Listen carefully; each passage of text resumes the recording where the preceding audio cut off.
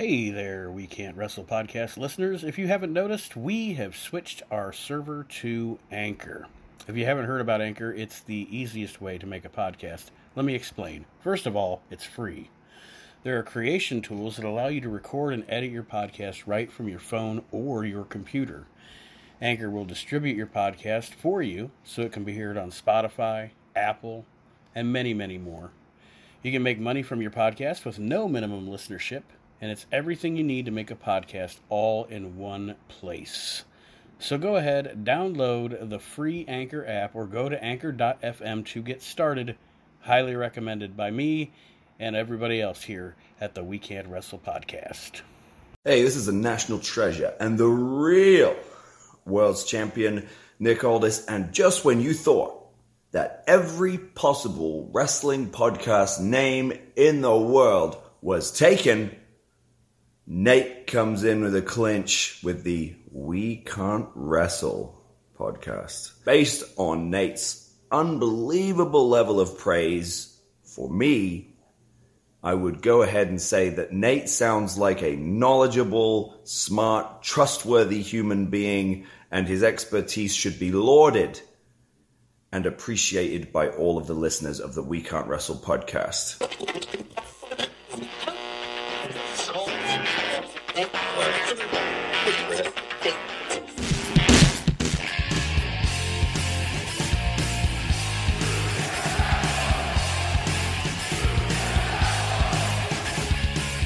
You're listening to the We Can't Wrestle podcast. Now it's time for our host, Nate Matson.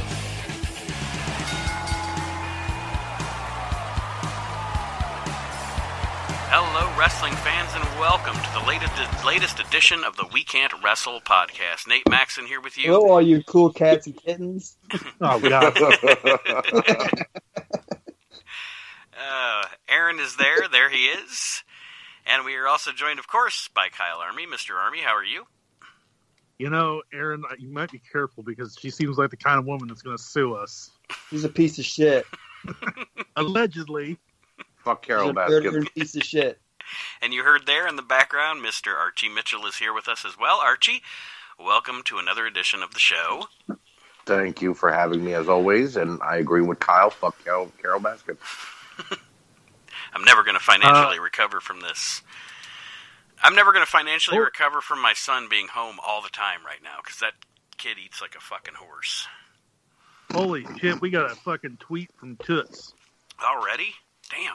Yeah, and He's I on think it tonight. this might be because Archie's with us. It says, in my day, dealing with customs was a completely different thing. That's hilarious.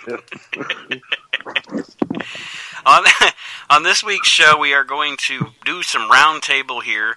Each of us have come up with 5 questions for the other hosts, and we're going to roundtable that. I'll do one, somebody else will do one, somebody else will do one.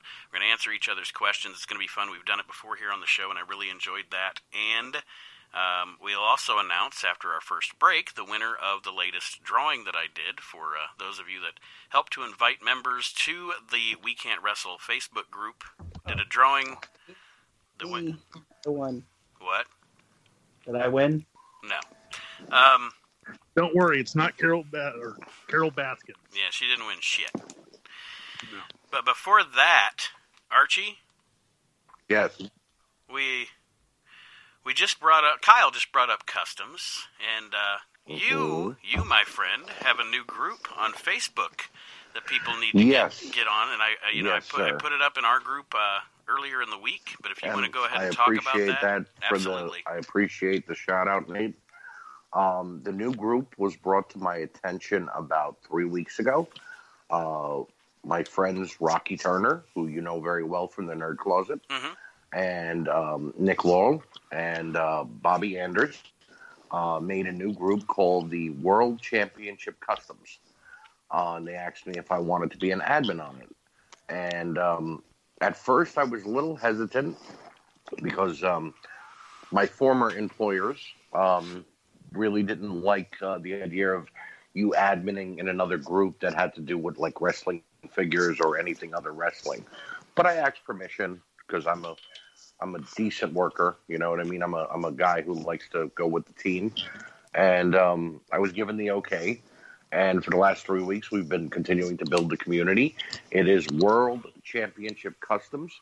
And it's not just wrestling customs, actually. As you know, with Rocky Turner with the Nerd Closet, he is into every kind of toy imaginable. So sports memorabilia toys, if you make custom rings or custom accessories for other kind of figures, pretty much anything that you can imagine and you can make, we welcome it aboard. And it's been a blast. And go ahead, Aaron. I know. Okay.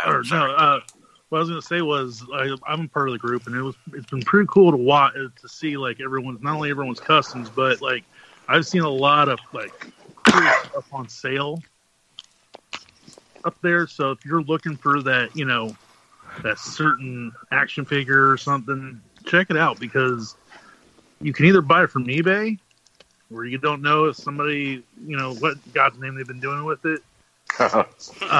Or you can possibly find it there where it's coming from a collector, somebody who's treats it with respect. And I agree. And my tagline actually has been lately, yes, I can make it, because it doesn't matter what it is, I'm willing to try and make it for you, and if you don't like it, then you don't got to pay. That's the way I look at it. And if Archie is a part of it, it's reputable. So go join the group right now. Also, if you're a listener of the show that hasn't joined the We Can't Wrestle Facebook group, join that group. What the fuck are you waiting for? Yes, exactly. What the fuck are you waiting for? And also, why are you listening to this? Also, if you ain't on that. Of course, join the Asylum, another great group for collectors. So that being said, got our shameless plugs out of the way. We'll start the show. Who wants to ask the first question? I'll let somebody else ask the first question. You know what? I'll ask the first question. All right, Kyle, get it out there. Let's do this. All right. So there's been a lot of people who've talked over the years about how WCW screwed up Bret Hart. So I'm going to ask you guys, how would you book Bret Hart coming into WCW? That's a good one. I like that. Nothing like they did. What I would have done. Short and sweet answer. See you later. Nothing like they did. My ultimate goal would have been to have Bret come in, begin feuding with the NWO. Okay.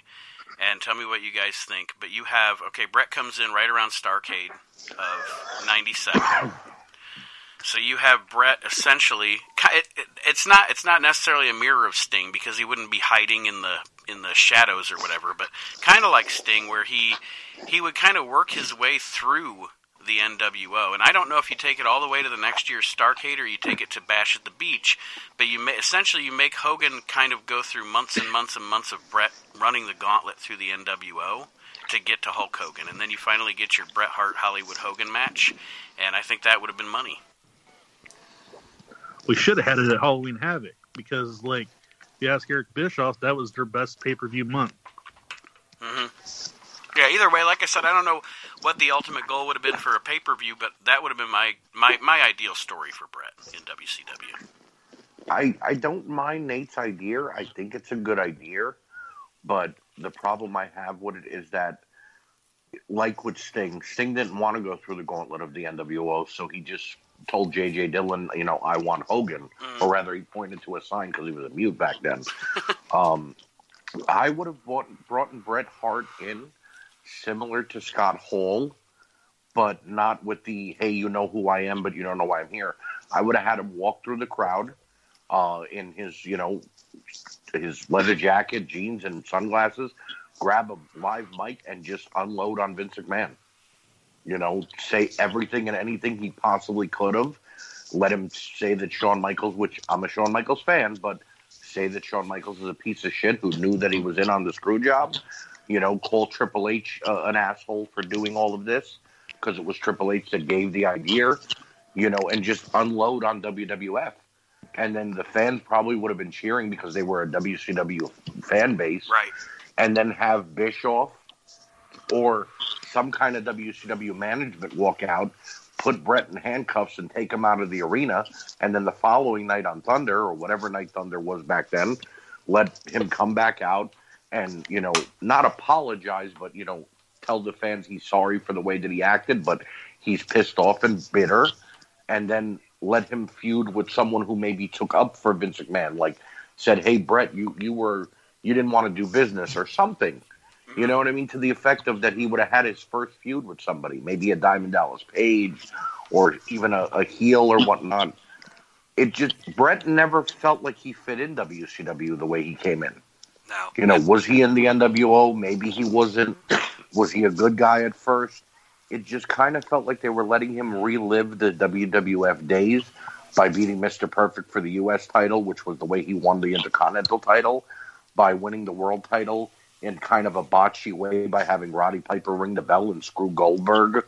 It just never made sense. So I think if they would have let him just be pissed off and say what he felt, it might have made the fans feel smarter because they knew what was going on and they would have welcomed him more.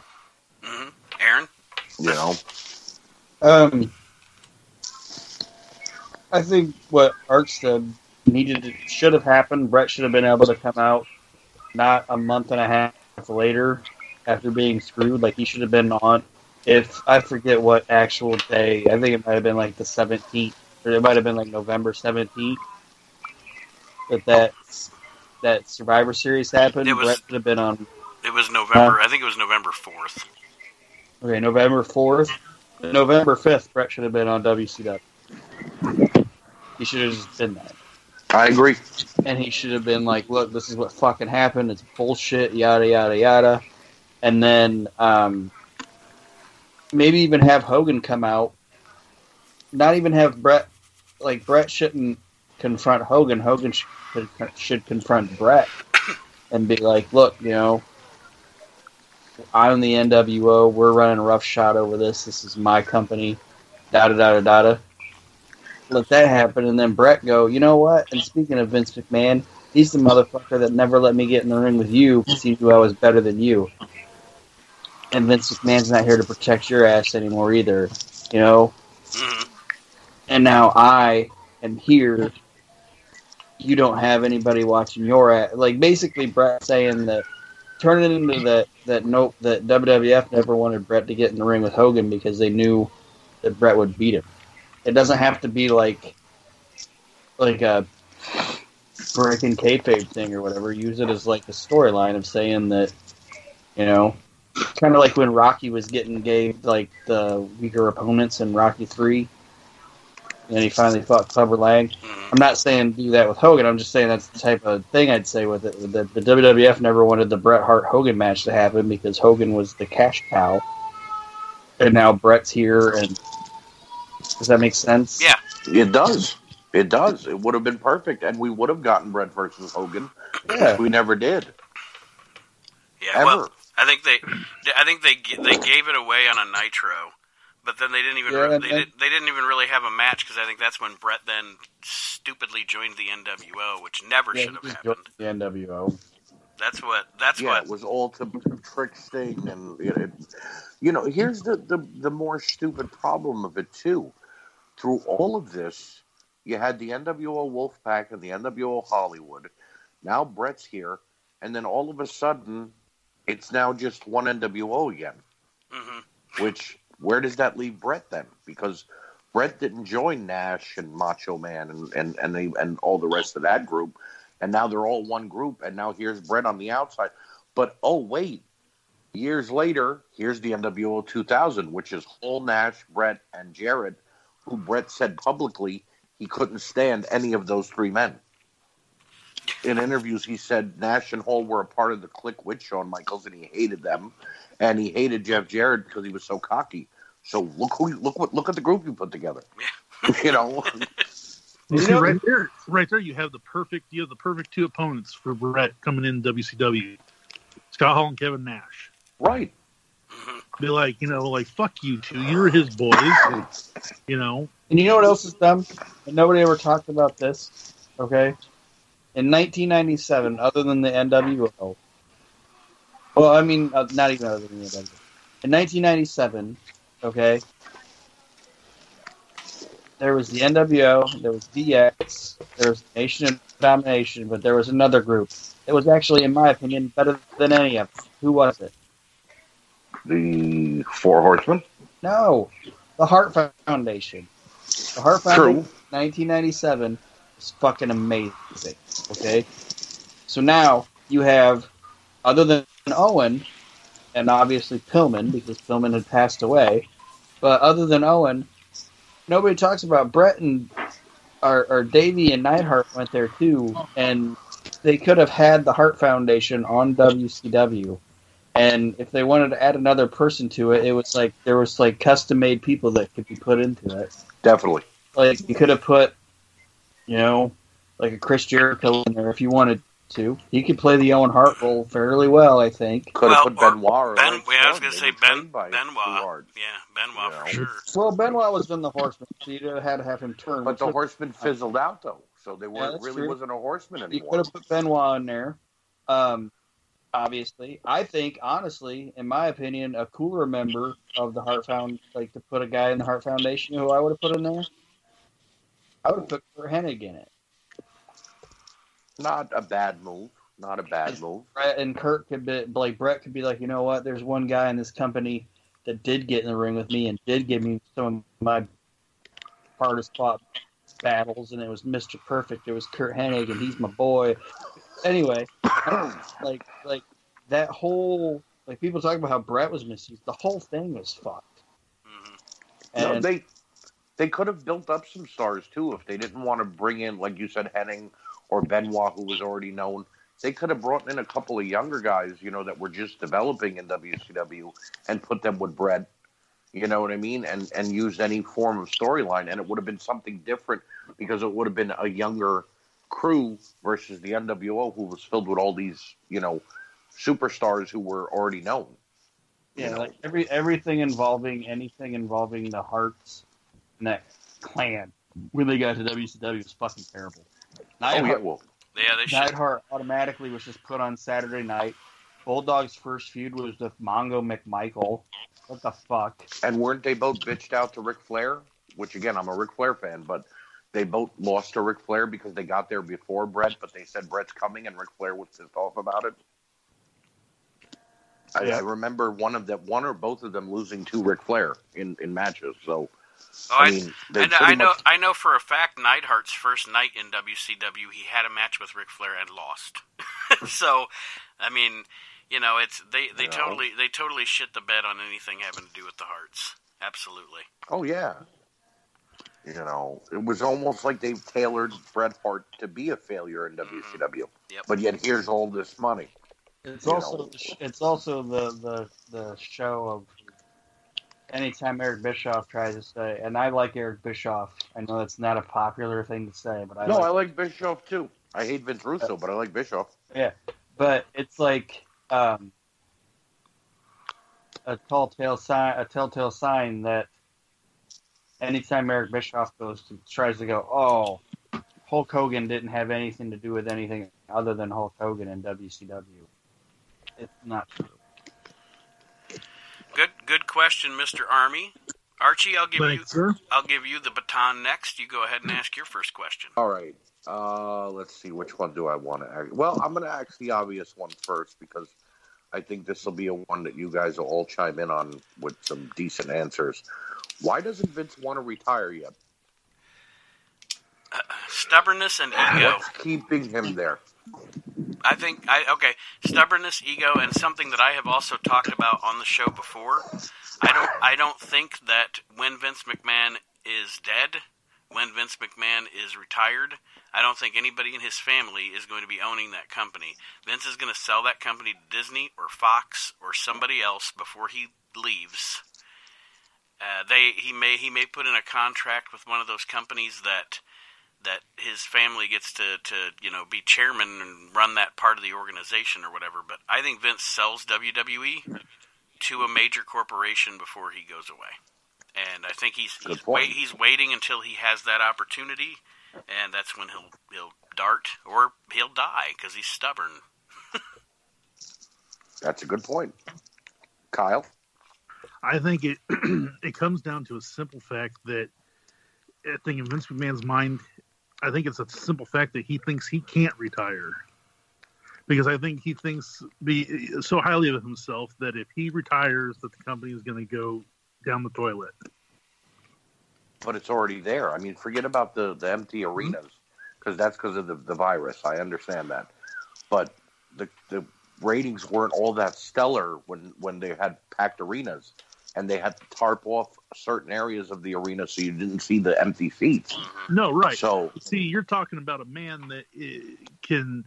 Yeah, I mean, at the end of the day, he's a businessman. He's a CEO, whatever. He's the chairman. He's going to spin it every way you can. So if you come at him like, well, your attendance is low, or your excuse me, your attendance is low, or the ratings weren't good, he'll be like, well, the attendance all around is not good for anything. It's because we went with that goddamn Daniel Bryan. I told you we shouldn't do that. If you had just given Batista and Randy Orton a chance. Or it will be something as simple as, well, if you look at the YouTube numbers or the network numbers. Look, I'm willing to admit that sometimes the fans steer the WWE in the wrong direction, and then they still get fickle and they still bitch. I'm one of them. I bitched about all of WrestleMania, night 1 and night 2. I hated every part of it. But in my opinion, it goes to that Vince has the final call on everything, and then he drops the hammer on, nope, I don't like it, we ain't doing it anymore. So after all those months of building it, we just shit on it, and that's it. So, Aaron, what about you? What do you think? I think the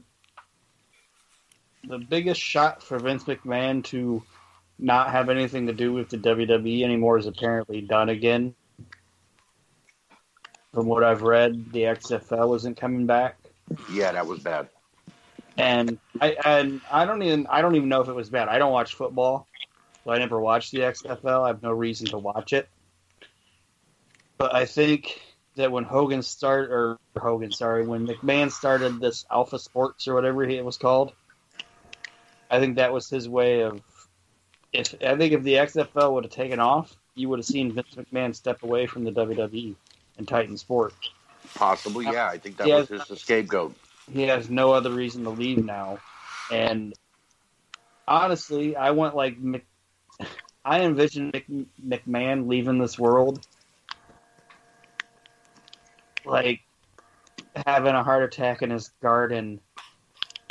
like the Godfather? Yeah. So Michael Corleone? Yeah, like the end of Godfather? Like Vito. He's just out there just playing with his grandson with like a tomato in his mouth, like, and like he just has a fucking massive heart attack. And he just dies. That's good shit, pal. That's funny. That's how it works to go. You know, as well as I do, if Vince McMahon is on his deathbed, it is going to be like 5 days straight of like, well, we thought he was going to pass tonight, but he fucking pulled through. So, Aaron, I'll let you ask your good question, Archie. Aaron, I'll let you ask your first question, and then I'll go last. All right. So I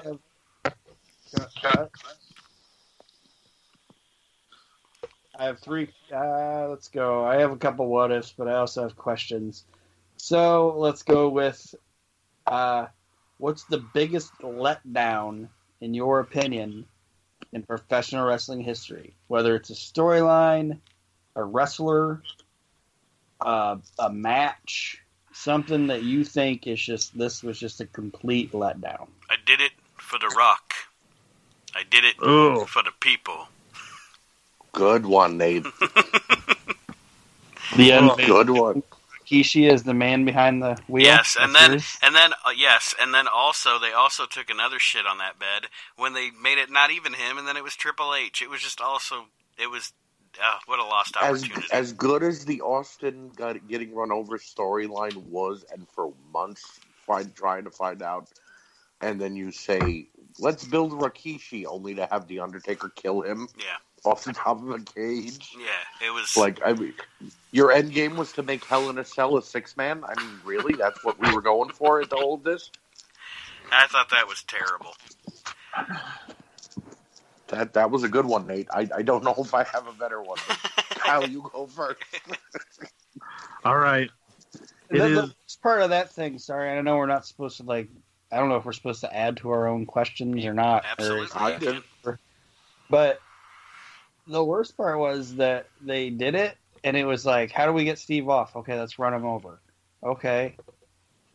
And then he was gone for a year, and they were like, wait a minute, we got to make good on this fact that we ran this fucker over. Did anybody think anything for the last 12 months? Nope. No?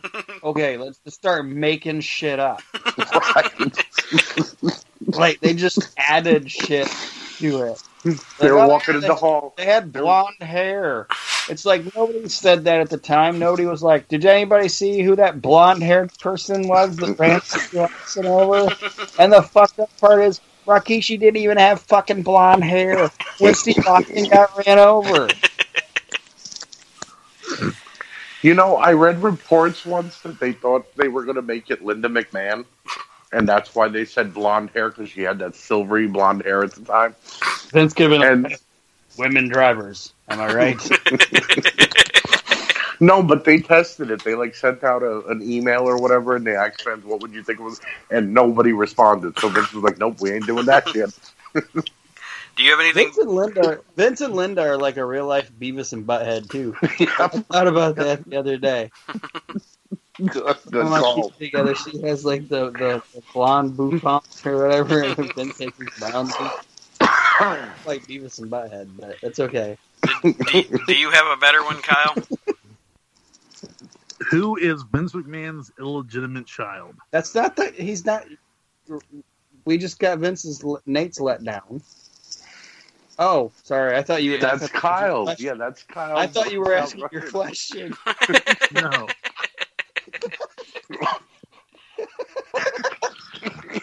Aaron was so bad just now. Aaron was like, "You're ruining the show. Stop it!" Oh God. Oh man. I'm sure he's got one.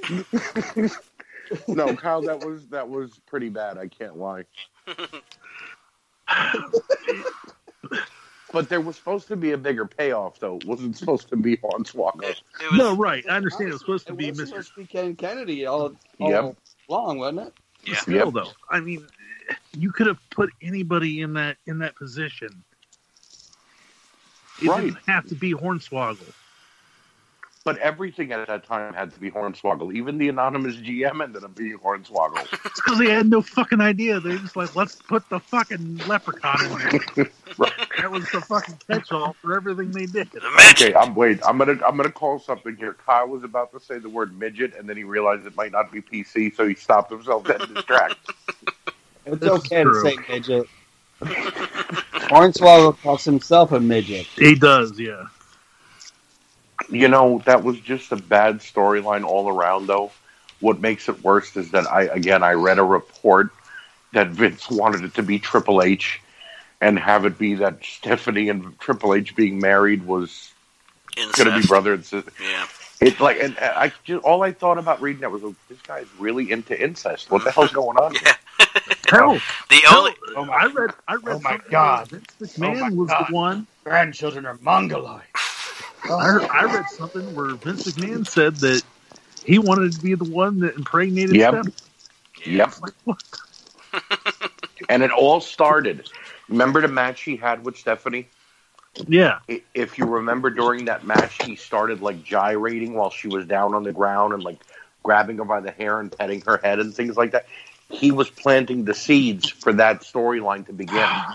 Jesus. He thought about it. So that shows you what kind of idiot he is, that he thought, if I do this now, when we get to that point, it'll be explained. You know what I mean? He's the kind of guy that's he's like, well, goddamn it, Steph, I've already started gyrating on you. We have to go with this. Right. Well, I'm going to go with the obvious one that I'm sure everybody who listens and you guys know too. It really didn't have a payoff because it made no sense. David Arquette is the world heavyweight champion. It was all to plug a movie that people were going to see anyway. Yeah. and was already out in the theaters and already had all the publicity done for. It wasn't like David Arquette was going to walk the red carpet with the World Heavyweight title. You know what I mean? It was. Well, let's just say it was fucking stupid. It was fucking stupid. Now, it was Vince Russo's middle finger to the world of wrestling because he hates wrestling. From what I heard, David Arquette was a really cool guy about it. He was respectful of the business. This isn't an attack on David Arquette. This is an attack on the creative. Flair said that he took all his money that he got from it and donated it to the foundations, like a couple foundations for Martha Hart that she started in like Owen's name. He gave the other money to Brian Pillman's family. I have no problem with David Arquette. I don't have a problem with that either. He got back into wrestling recently in the last year or two and has been doing death matches to prove that he shots off. You know, that he wants to be a wrestler. But you gave a guy who was on the show for 2 weeks.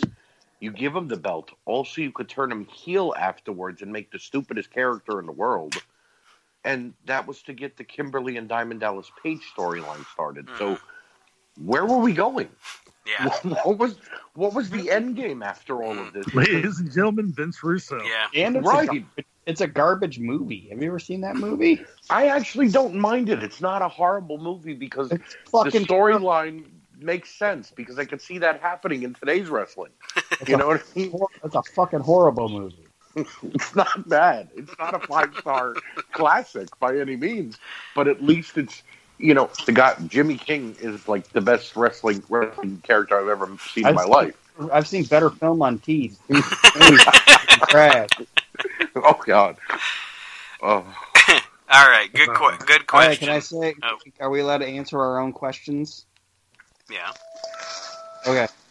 The question is, in my opinion, the biggest letdown in professional wrestling history is Sid Vicious. And I'm a Sid Vicious fan, but imagine Sid Vicious being respectful and caring about his profession, and wanting to be better at it. Imagine how much of a bigger star he could have been. Yeah, he had the look. I guess I'm wrong because I heard a. He had the look. He had the intensity. But I don't know. I'm very sleepy, but I'm fighting it. You know, here's my problem with Sid Vicious, and I have no problem, actually. I don't mean it that way.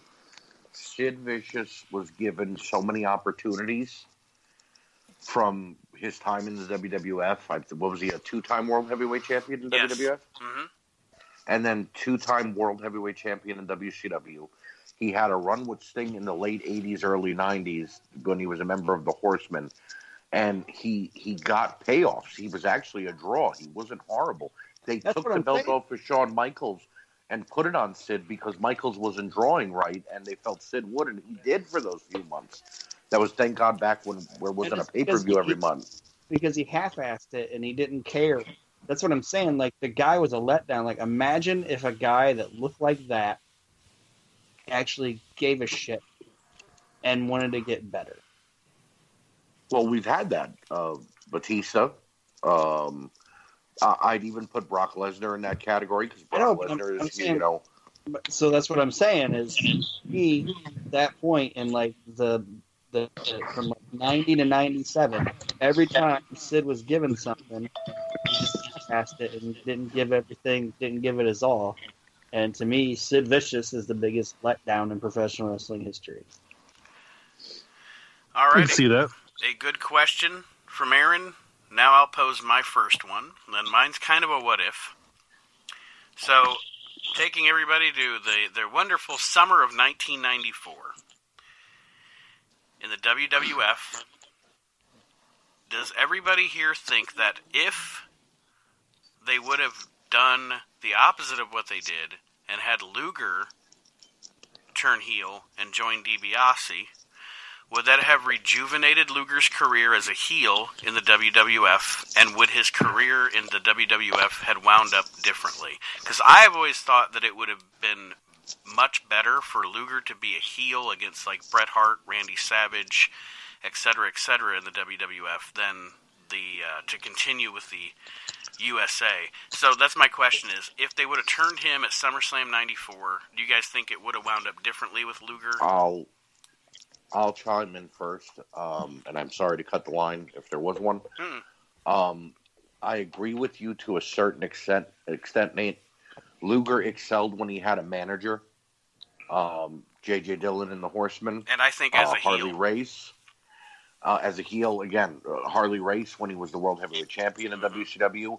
Bobby Heenan in WWF before Heenan left. So DiBiase might have helped him to be a mouthpiece and actually get him over in that aspect. But I think the fans soured on Luger because they finally saw what was going on behind the curtain, that Luger was being born and bred to be the next Hogan.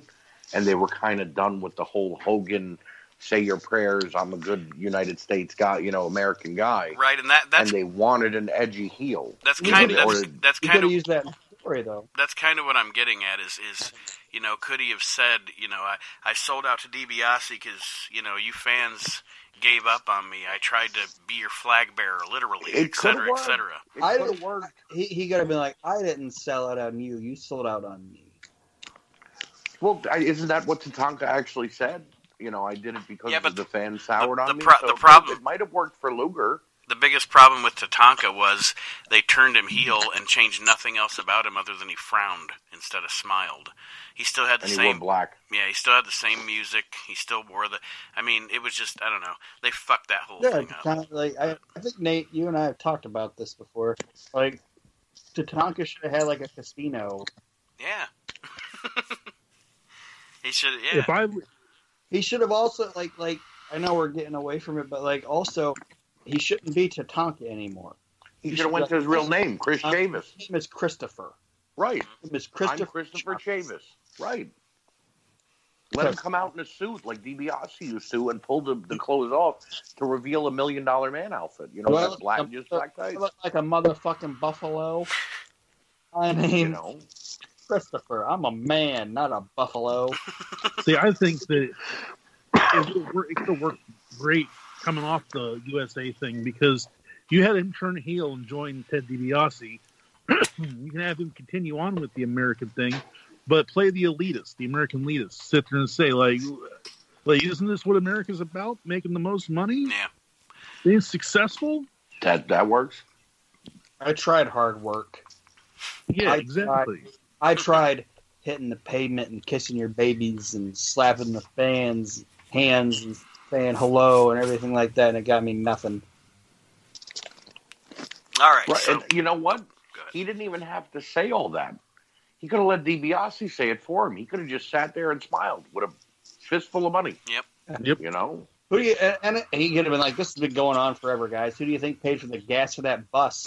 Right. Who do you think got me the bus? Who do you think paid for the bus? I didn't have any winning payoffs. I lost every match to that fat fucker. You sit there and go, you get the fans boo, but it's this man right here that's paying you for flipping those burgers or washing those dishes. Well, now that we have spent the first 40 minutes on the first questions, Kyle, what's your next question? All right, congratulations! You all have bought your own territory. Oh. Who is your booker going to be? Ooh, I like that. I think I'd have to go with. See, I'm kind of tossed up because I want to say Jim Ross, but not Jim Ross right now. Not Jim Ross who can't remember wrestlers' names and talks out of context while he's on air and says things like "fuck." Let's say in their prime, then. Then yeah, I think Jim that's Ross. That's why I went with the territory, not right. I'd say Jim Ross in his prime. But I'm also thinking Kevin Sullivan because Sullivan used to book the hell out of WCW before they took it from him.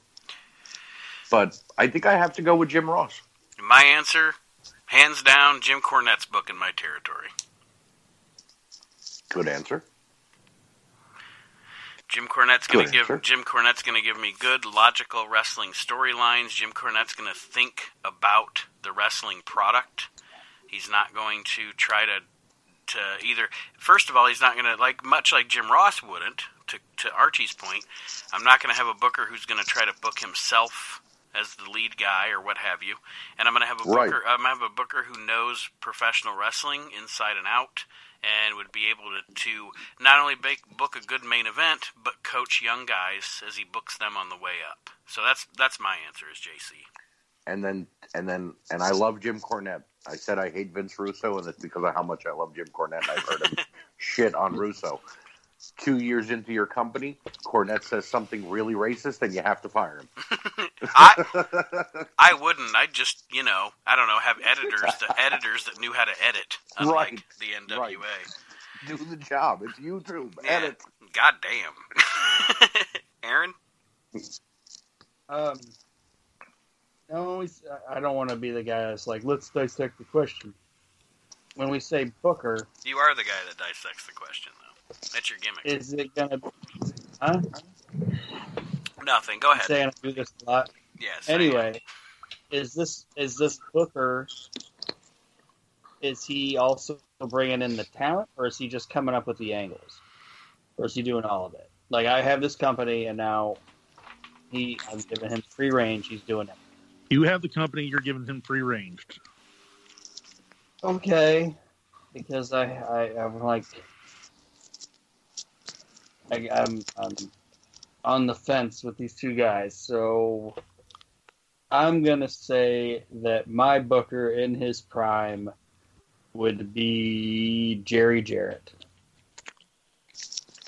It came Not down a bad choice. It came down to Paul Heyman or Jerry Jarrett. I'm gonna go Jerry Jarrett. It's not a bad choice. I've heard Jerry Jarrett did do great things in USWA and other, southern territories. I'm surprised that Kyle. Who's yours? Who's mine? Yeah. See, I'm on the same boat with Nate. I've got to go with Jim Cornette. How did none of us say Dusty Rhodes? Wow. Because, that's kind of what I alluded. I was going to kind of get into there, Archie, when I said another reason I'd pick a Ross or a Cornette, mainly Cornette, but I agree with you. Ross would be, if I could have a combo, if I could have Cornette, right. And I'm getting off on, we're not going to get in the weeds here, but if I could have Cornette booking and Ross managing the talent, that would be my personal. But oh yeah, definitely. The reason I wouldn't say Dusty is much like what I said about I don't want a guy, because Dusty would be putting himself on the card. Dusty ruined a lot of shit in the later years of NWA before it sold to WCW because of his book. True. Like, Dusty would come up with a really cool angle for somebody, or two guys, and it would be really good, but then he could not, like, once it started getting really, really good, he couldn't help himself by not, inserting himself into it. Like, Flair... He felt they needed the rub. Yeah, like Flair and Jimmy Garvin. That was cool on its own. Well, then all of a sudden, Dusty Rhodes is coming out and saving the Garvins. Right. Now it's not the Garvins anymore. You know what I mean? No, I agree. I have a soft spot for Dusty because you hear all the young talent and the older guys praise him. I love him. You know what I mean? And I remember those promos, and I remember what made me feel as a kid. Bad, Jack. That's one of the greatest lines in wrestling history. You know what I mean? Whenever anybody says the word hard times, no matter what it's alluding to, I automatically go to Dusty Rhodes. It's the first thing I think. Dusty Rhodes, hard times. But yeah, I like can you imagine if we had all four on a booking committee? Jim Ross, Jerry Jarrett, Jim Cornette. They'd probably... And Kyle, who was yours? Jim Cornette. Jim Cornette. So those three, oh my God, we'd be unstoppable. My dream combo, and then we'll either go on to the next question or break, whatever we're going to do. No break. It was Jerry Jarrett and Paul Heyman. I think if you would let Jerry Jarrett bring in the talent and let Paul Heyman write for it, that would be a tremendous thing. All right, so Archie, the next question goes to you, my friend. Yes, all right. I'm going to go simple here. Who was, in your mind, the best manager or valet? And if you want to tell me both, manager and valet, that's fine too. Manager, hands down, end of story, Bobby Heenan. And then if I'm going valet, obviously Miss Elizabeth. Good choices. Good choices. I got to go with Bobby Heenan as well as the greatest manager. Now, valet, I got to go with Sensational Sherry. Very hot choice. Good choice, Kyle. Good choice there, Kyle. I like that. Then again, don't get me wrong, I love Miss Elizabeth, but I love that heel valet. And good God, did Sherry play that perfectly? And I think I lean toward Elizabeth just because Randy and Elizabeth is like my favorite combo ever. You know what I mean? Like you think those two together, and I mean that's just you think elegance. You think Miss Elizabeth? Yeah, and I'm in no way saying Sherry's a bad pick because Sherry was great. No, yeah. I just like I said, I tend to like that heel valet more. Mm-hmm. I agree. Go ahead, Aaron. Well, Nate obviously said mine. Be Bobby.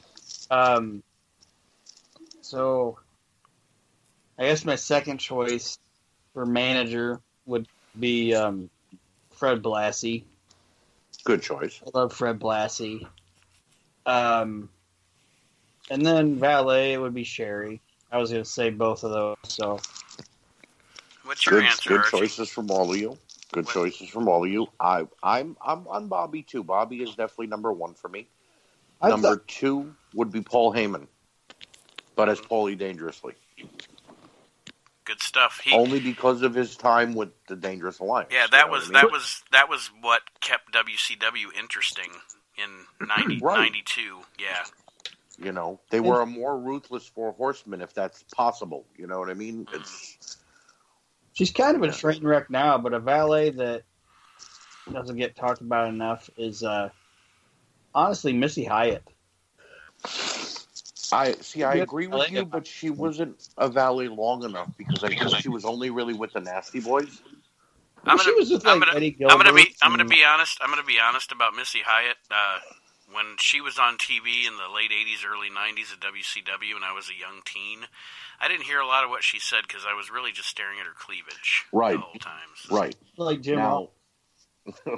Now, see, here's where I'll throw you guys for a loop. I love Miss Elizabeth. I love Sensational Sherry. I grew up watching them and thinking they were some of the most beautiful women on TV. And Sherry had a brain on her that, you know, when she managed somebody, it was strictly for that guy. Yep. But my favorite valet is Sunny. Good pick, too. Only because it's the time with the Body Donnas, as stupid as it was, she actually got them over. It was because of her and Candido's wrestling ability, not because of anything else. It was a bad gimmick. But then her time switching from team to team and winning the world titles with tag team titles with all of them, and then she split off and then just became her. You know, she was the most downloaded woman in the world. Yeah. So I have to go with Sunny on that, strictly just because of the name she made for herself. I mean, she's in prison now, but you know, in the '90s, she was great. Sunny was the kind of woman that could turn a gay man straight. Definitely. But now I think she'd turn a straight man gay. Now. Yeah. Good question, Archie. Aaron, what's your next question? Was that? Oh, it's my turn? Yep. Right. Who is the most underrated tag team of all time? Good question. Good question. I know my answer, and I know none of y'all are going to say my answer, so that's why I'm interested in it. The most underrated tag team of all time is the Quebecers. Now, are you including the amazing French Canadians when you say that? I'm kind of going toward the Quebecers in 93, 94 in the WWF. Okay. And here's why I say that. Because in a time where the company was kind of stagnant, they were a constant. They were really good. And if you watch the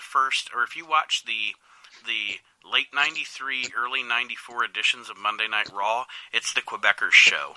They keep that show entertaining. A lot of times the World Champion and the Intercontinental Champion aren't on the show. And those guys are a constant on that show, and they were constantly good. So there you go. And they just don't get talked about because it was kind of a time where people kind of lost interest, and WWF doesn't talk about it a lot, or WWE, or whatever it's called now. WWF were pushing the Steiner brothers down our throat during that time. They were busting for them to beat the Quebecers, and it just never happened. Yeah, because the Quebecers were that good. And that's just me. That's just me. I love the Quebecers. No, it's not a bad choice. For me, unfortunately, it's because one individual that goes on to become a world champion goes on to another famous tag team, but to me, Doom is underrated. Ooh. I was thinking Doom too a little bit. I was kind of tossing up. Good choice.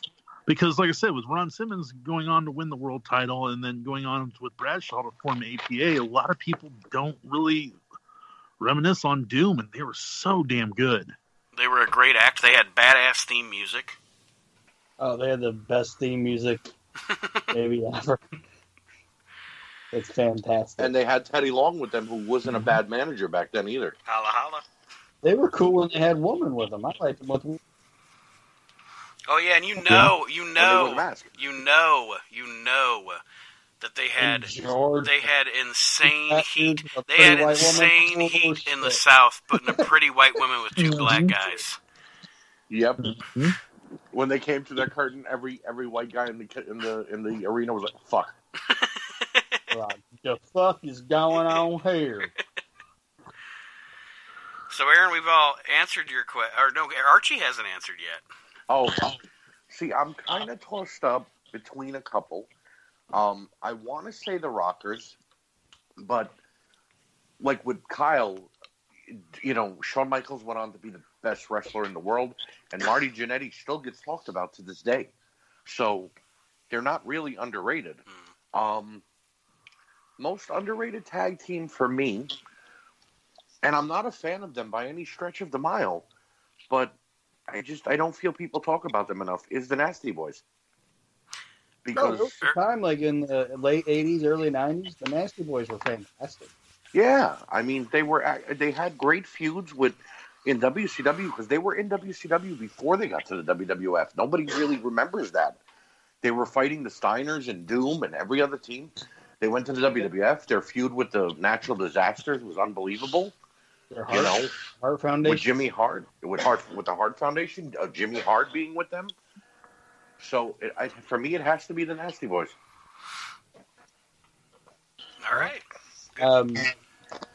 Mine, guys. The answer to my question, so that means it's right, is the Heavenly Bodies. Dr. Tom Pritchard and Jimmy Dillon. Oh, okay. I was thinking the Beverly Brothers. I don't know why. When you said the Heavenly Bodies, I immediately went to the Beverly Brothers. So are you talking Lane and Pritchard, or Pritchard and Del Rey? Pritchard and Del Rey. I think Pritchard and Del Rey were a better team than Pritchard and Lane. I think that those guys should have been like, the fact that they got into the WWF and part of Smoky Mountain, like Smoky Mountain got them in there, but the fact that nobody in the WWF was like, you know what, we want to steal these guys. It's fucking ridiculous.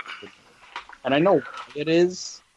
I know it's because they weren't the tallest guys in the world and had body physiques, but that was the point of the fucking gimmick. That's why they were the Heavenly.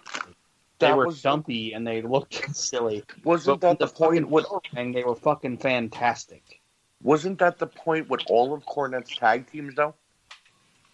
The Midnight Express, except for Stan Lane, Bobby Eaton, and Buddy Rose, and all the guys that were in that group, they were not fit. They were not in great shape.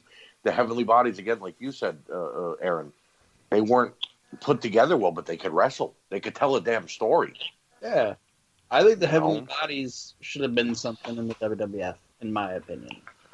Well, I mean, I think they only got to, and please, I'm not saying this in a bad way, but I think that was because of Cornette getting them in the WWF, and then Vince just saying, you know what, he made them, I don't want to do anything with them, don't worry about it. You know what I mean?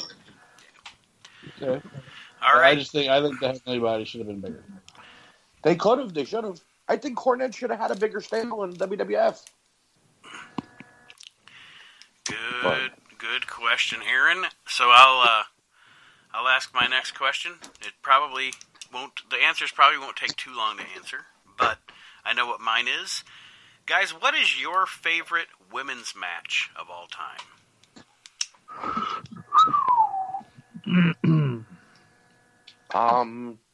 Missy Hyatt's tits. You know, all right, honestly, I'm writing that down as Aaron's answer. I'll give my real answer in a minute. Go ahead. I gotta go. I think I've said it before, but I gotta go with Bayley versus Sasha Banks at TakeOver. The first or the second one? The second one was the Iron Woman match, I think. Right. I think so. Yeah. But I think it was the second one. Look, then. Either was great. Their whole feud in NXT was amazing. So, to me, you can talk about Women's Revolution all you want, but to me, I think that those two did more for the Women's Revolution than anybody. Because they're the ones that really set, like, it wasn't until their feud that, like, people started taking the NXT women's title over. Somebody's eating chips. it's hot Cheetos popcorn. Sorry. Go ahead, Kyle. I love the clarification, Archie. Oh, you're going to have heartburn tonight. Yeah. Like I said, I think that with those two, like their feud, like it showed a lot of people, like that was where people started taking notice. Like, oh shit, like women can have feuds and they can be just as good as the men's. All right, a good pick from Mr. Army. I'm gonna make mine short and sweet and agree with Kyle. I think Sasha Banks and Bayley, their whole entire feud in NXT was amazing. I don't think they've recovered from it on the main roster because Vince is not really letting them shine to go one-on-one the right way. But I think that whole time in NXT between Charlotte, Becky, Sasha, and Bayley was amazing. I think all four of those women shined and continue to shine today in different aspects in the company. And that match still put them on the map and was what was the driving force to someone finally saying they're not divas, they're women. There you go. Aaron? You said match, right? Not feud? Yeah. Match. Even though this is probably my favorite women's feud. Mm-hmm. And in my opinion, it's the first women's feud that actually had like a story. So I would even say this, okay? My favorite female wrestling match is WrestleMania 22, Trish Stratus versus Mickie James. And here's the funny thing about that. We agree. That's mine as well. It's funny. Kyle and Archie agreed on one, and you and I agreed on one. That's my favorite women's feud, and it's my favorite women's match is Mickie James and Trish Stratus. So here's the things, fans. If you haven't seen those matches, do a favor. Go watch those. There's a reason why. Find a way to watch the entire rivalry because it's fantastic. Those two had great charisma. They put on a great match together or matches together. But that 22 match is fantastic. And yeah, I'm a huge fan. So we agreed on that one, Aaron. And I know that Lita and Trish had feuds and everything before that, but it was always that one of the females was like a bitch and she was snobby or whatever. Right. I mean, like the WWE always seems to have like the bitchy heel, and they can or the mean girl, and they can say mean girl. Thank you. They can say what they want to say about how we're being revolutionary with the women, but the catty, shitty mean girl thing is like the new hillbilly. Yep. Like WWE always had to have a hillbilly or a hillbilly. Russians. That real scary Russian dude. Now it's the mean girl. Now it's the mean girls. They always have to have 1 to 2 girls that are just a complete bitch. I am so sick and tired of hearing people of women, sitting there and like, it's like, oh, you bitch, and it's like, oh, like. Well, my thing is, it's like, why do they always have to have, like, if it wasn't like, Trish Stratus when she was a snobby blonde and she was making fun of Lita, and then it was fucking Lay Cool calling Mickie James Piggy James. And now they have those fucking Iconics who are fucking... And before that, they made the Bella Twins into that same way against Ronda. But Trish and Trish and Mickie James, it started out because Mickie James wanted to bump muffins with Trish Stratus or whatever. Nah, I like the D, you know. And then she got upset about that. But either way, I mean, the feud was fantastic. The match is one of the best matches on that entire fucking show. You can't deny that. And the moment during the match was actually edgier than anything WWE did at that time. Yeah, she got some heat for that shit. It's just a fantastic fucking match. Well, let me ask you guys something real quick, and I'm sorry to veer off, but guys and girls, when they're wrestling, grab each other in that area constantly. It wasn't the point of the grab even. It was because she took her hand out and then licked it. So it was like, oh shit. You know what I mean?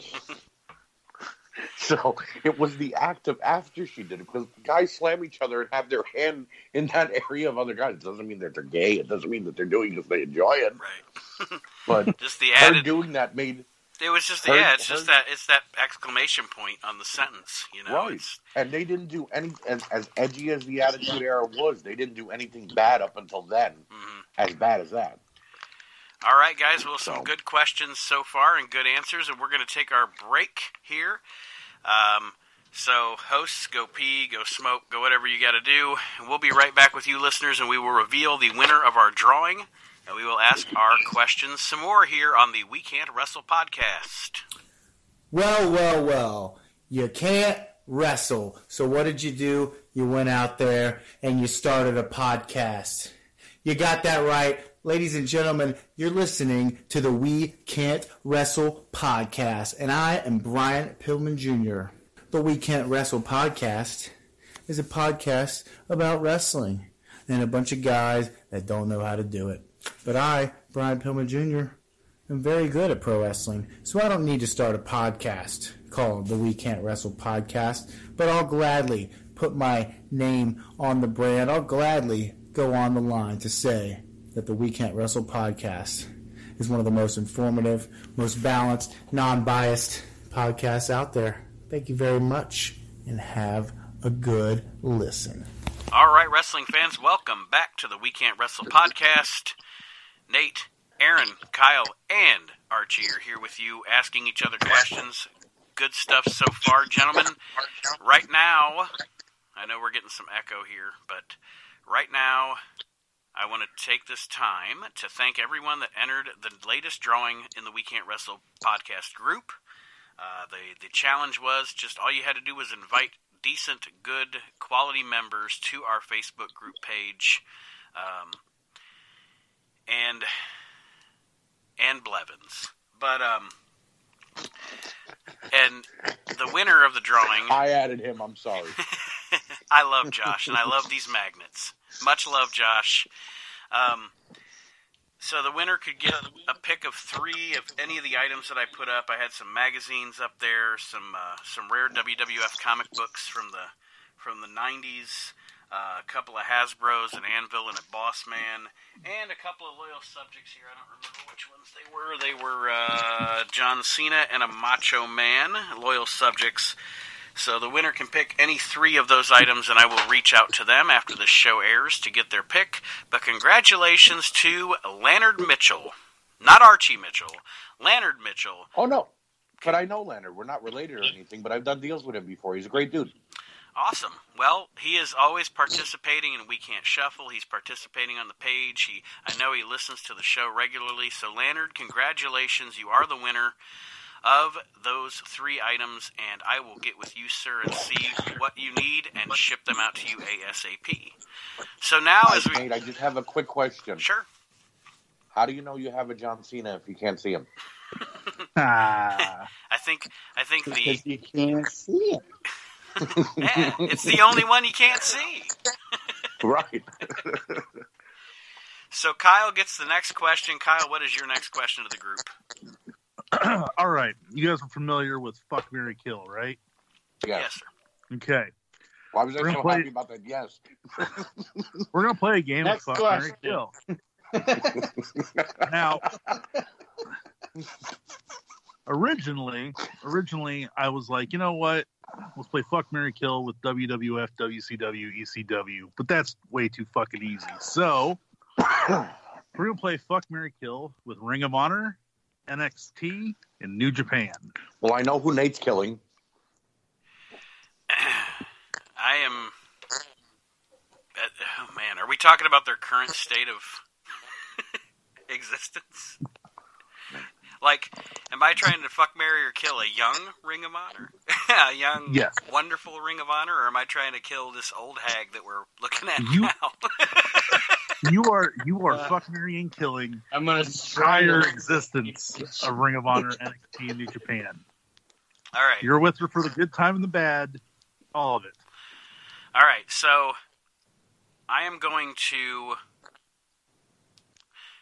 Because she's kind of wild, and you don't know what to expect. I'm going to fuck Ring of Honor. Okay. I'm going to kill New Japan, and I'm going to marry NXT. Are you... Wow. Yep. NXT is my favorite promotion of the past 10 years, and I think I have a commitment there. So I'm going to have to marry her. So you're saying she's special? Yes, she is. she's a beautiful redhead. All right. Well, I guess I can't do that to New Japan because a lot of what WWF and NXT has right now is due to New Japan. So I'd probably fuck New Japan, marry NXT, and I would kill Ring of Honor because I didn't watch Ring of Honor in the early days. I started watching them like 5 years ago, and that was at like in my opinion, their peak because you had the Briscoes and so many great names there. You know, Tyler Black at the time, Seth Rollins was just leaving there. So now I can't stand Ring of Honor because of what they've become. So it's awful. Only having a good 5 years with them or the last 4 years, I'd have to kill them. Aaron? I'm going to fuck Ring of Honor because I don't really think it cares if you come back. You know? So, Ring of Honor gets anal. All right, we got that. We got a little bit out of you. That's all we care about. It's enough to keep me going till next month. I'm going to kill NXT because who cares? And I'm going to marry New Japan because it's Japanese and it's going to be submissive. So it's going to make me like omelets whenever I say, I want an omelet. It's going to be like, yes, sir, yes, sir. Yes, sir, massa. And it's going to make me an omelet. And it's going to know to keep its mouth shut when I'm trying to watch television. Well, there goes our Japanese fans. You don't want the answer? Don't ask the question. What's your answer, Kyle, to your own question? That went over better than I thought it would, by the way. I'm gonna marry NXT. I'm gonna fuck Ring of Honor and kill New Japan. All right. So I'm the only one who would keep New Japan? If you would marry NXT all the time, it would just be like, you should feel so special that I'm with you. Look how much better I am than everybody. And I'd be like, you're right, dear. Yes, dear. You're right, dear. Can I add another option? Can I have NWA as my mistress? 2017 vehicle. I should have a newer car. I'm so much better than everybody else. Archie, can I add a fourth option of be a mistress? All right. Can I have NWA as my mistress? Do you know who's your? I bet NWA gets great head. What's that, Nate? You said NWA would be your mistress? Yes. See, my mistress would be ECW because that bitch trashy. Yeah, but she'd bleed all over you. It wouldn't be fun. ECW is oh my god! ECW is going to give you something tied when we can wash out. Yeah.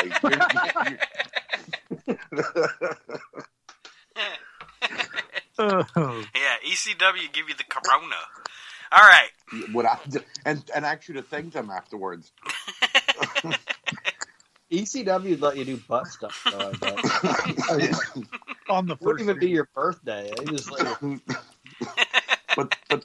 But they'd be bleeding on you while they did it, while they allowed you to do it. That's the bad part. Well, and New Jack's Jack's man up. play the entire time. New Jack's looking you in the eye.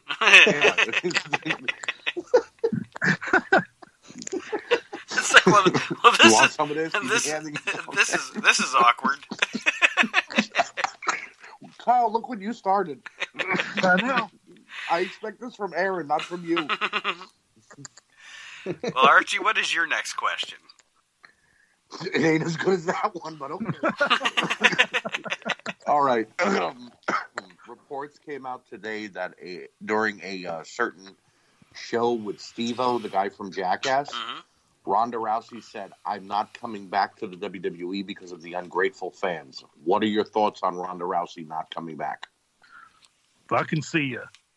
Absolutely. She didn't bring a goddamn thing. She can take her small tits and her big forehead and go home. Look, you know what? I'm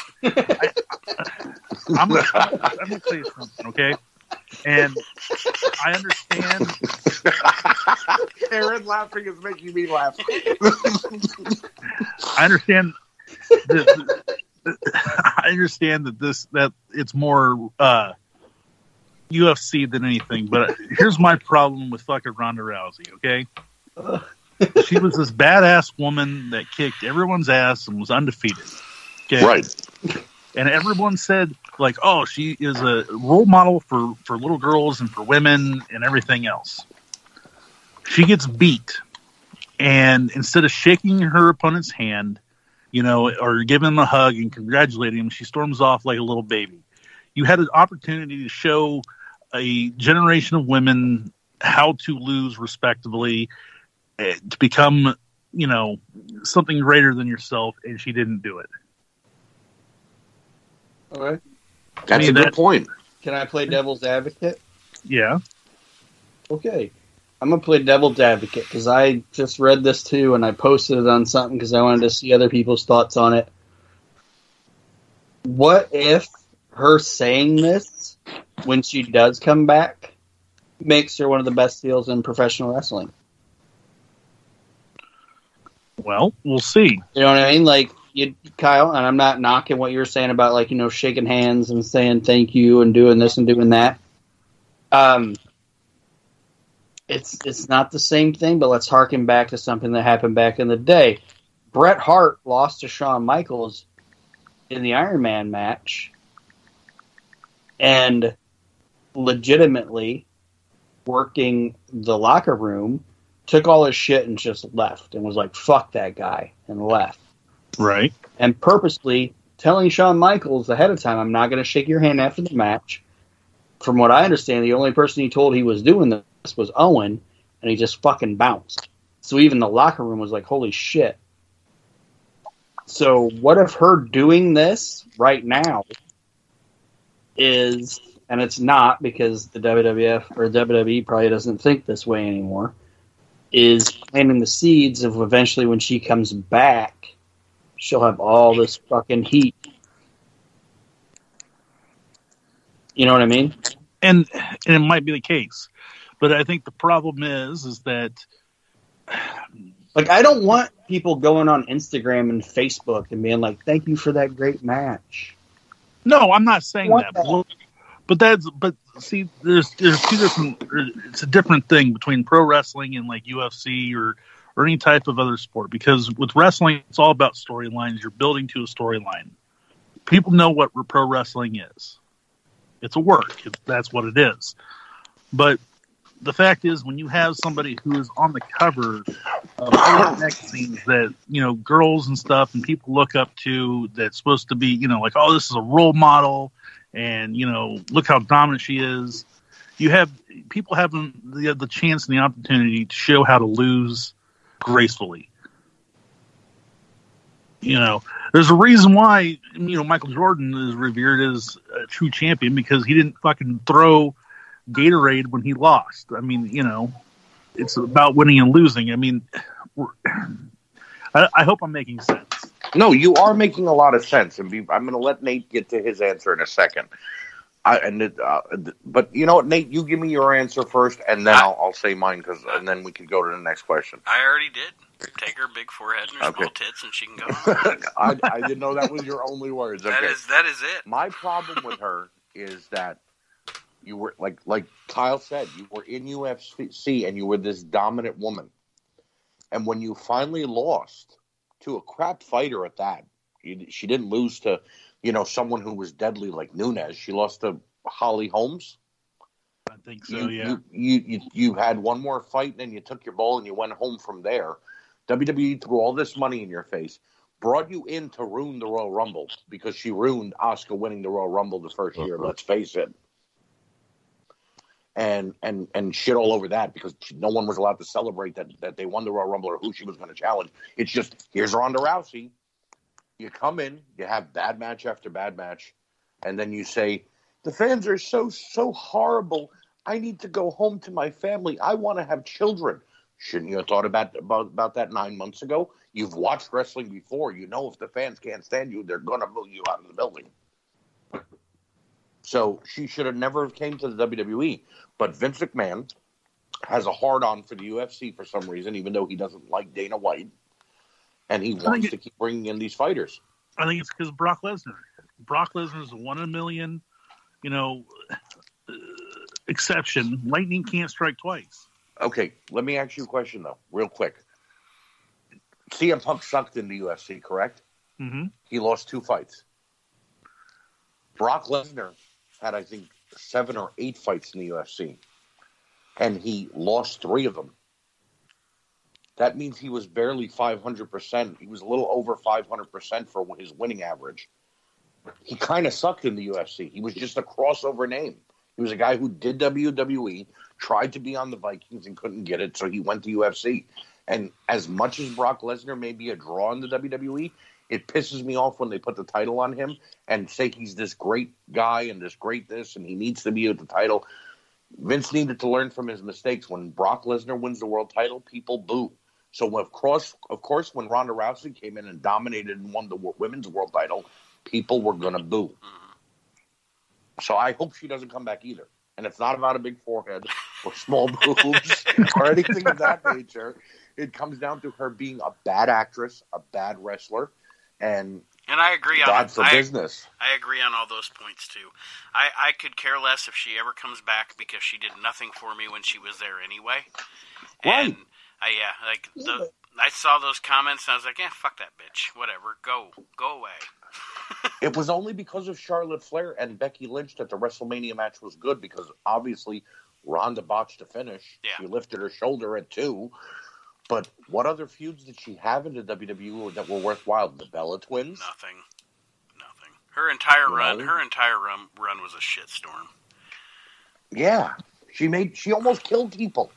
See, I've made this argument about Nyla Rose in AEW. It has nothing to do that she's a man that became a woman, and nothing to do with any. She's green as hell and is going to kill somebody. Well, in the same regard, Ronda Rousey is green as hell and is going to kill somebody, even though she's a mixed martial artist. Yes, absolutely. She is not the female Brock Lesnar. Like we've said, Brock Lesnar. Like we said before, Brock Lesnar is one of those 1 in a million athletes, and that's not what you're getting out of Ronda Rousey. I don't think. I think Ronda Rousey, even less than a fighter, she wasn't even a great fighter. She just became a media darling, and that's where the WWE wanted to get their hooks in her. She's like. She's like Tiger King. All right. Just a media darling. Good question, Archie. Aaron, you're next. All right, we're going to go with my first what if. Okay? All right. It's August 3rd, 1997. East Rutherford, New Jersey. SummerSlam. Steve Austin gets dumped on his fucking head by Owen Hart. and it's more than a stinger. Steve doesn't get back up. Austin's career is over. What does the wrestling landscape look like now? Can I go first? Sure. Owen Hart is finally given the push that he's deserved. He would have been met with some heat because of injuring Austin and sending him out of wrestling.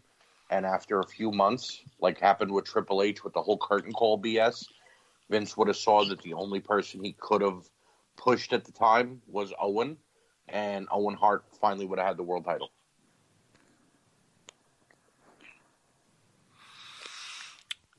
Kyle, your answer?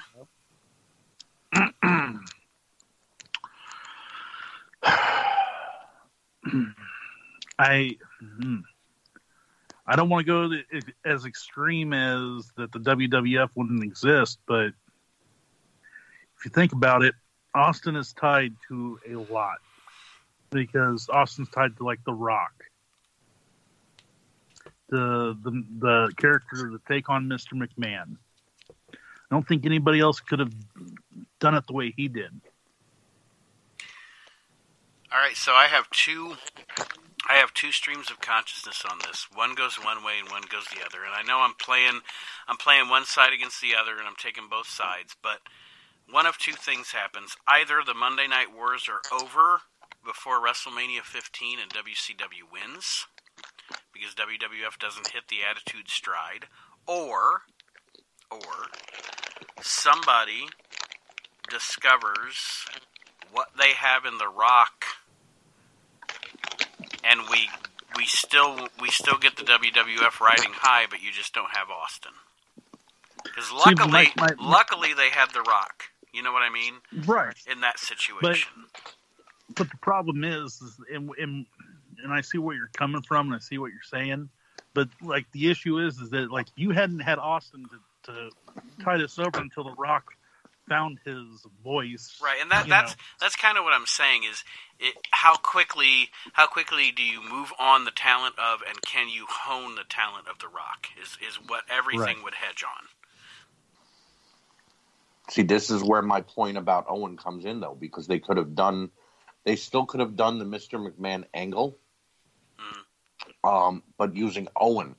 Instead of it being a defiant boss, Austin beating up his boss because he was just pissed off, Owen could have looked Vince dead in the eye and said, "You're the reason my brother isn't here right now. You're the reason my family left the WWF where we have roots. And now I'm going to make your life a living hell." And it would have paid off. And that's a great point. So do you think that Vince could have got over the fact of Owen being a Hart, being Bret's brother, to allow that to happen? Because he didn't leave him in the company just to torture him. Owen chose to stay too. Owen could have sat at home and told Vince, "Go ahead and sue me. Let's see what happens." He could have rolled the dice and seen, and then went to WCW. Owen stayed to be the last Hart to prove he didn't abandon ship.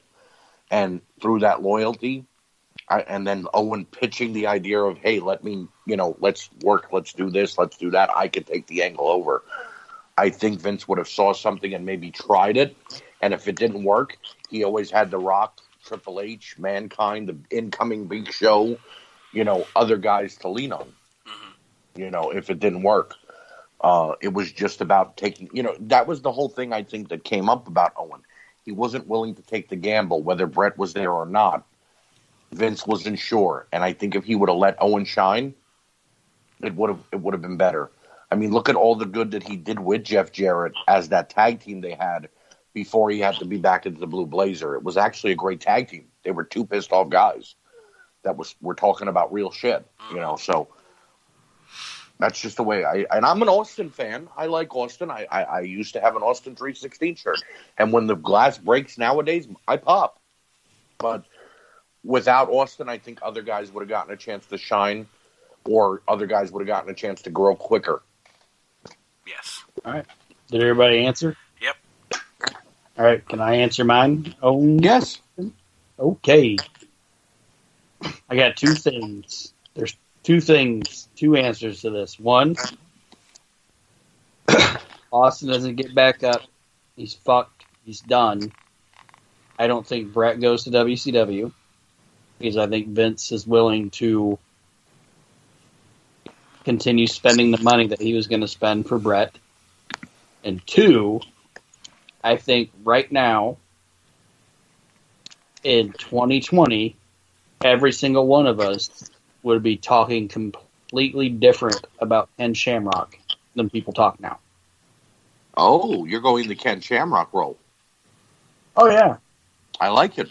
Ken Shamrock, before Steve Austin took fire, if you watched the WWF, before Steve Austin as a face really took fire, that company was banking on Ken Shamrock being the... Wow. They really were, in my opinion. They were looking at Ken Shamrock as being the WWF champion. Well, they were paying a lot of money They for were him. toying with a few different people. I mean, Shamrock, they had the Patriot fighting Shawn Michaels at a paper. You know, they were trying with a few different guys. I agree with you on that. They had other people going, but Ken was head of the pack. Not a bad scenario. All right. Not a bad scenario.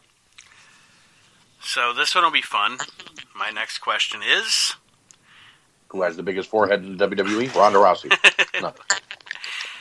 All right, so this is not... I'm not asking for your personal favorite because we're wrestling fans, and wrestling fans tend to gravitate to their personal favorites over the realistic... the realism of the thing. So, guys, of the past 15 years, I'm not asking who is your personal favorite wrestler, but of the past 15 years, who is the best wrestler in the world in the past 15 years? Okay.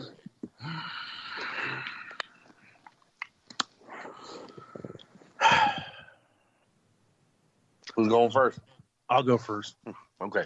The best wrestler in the past 15 years is Kurt Angle.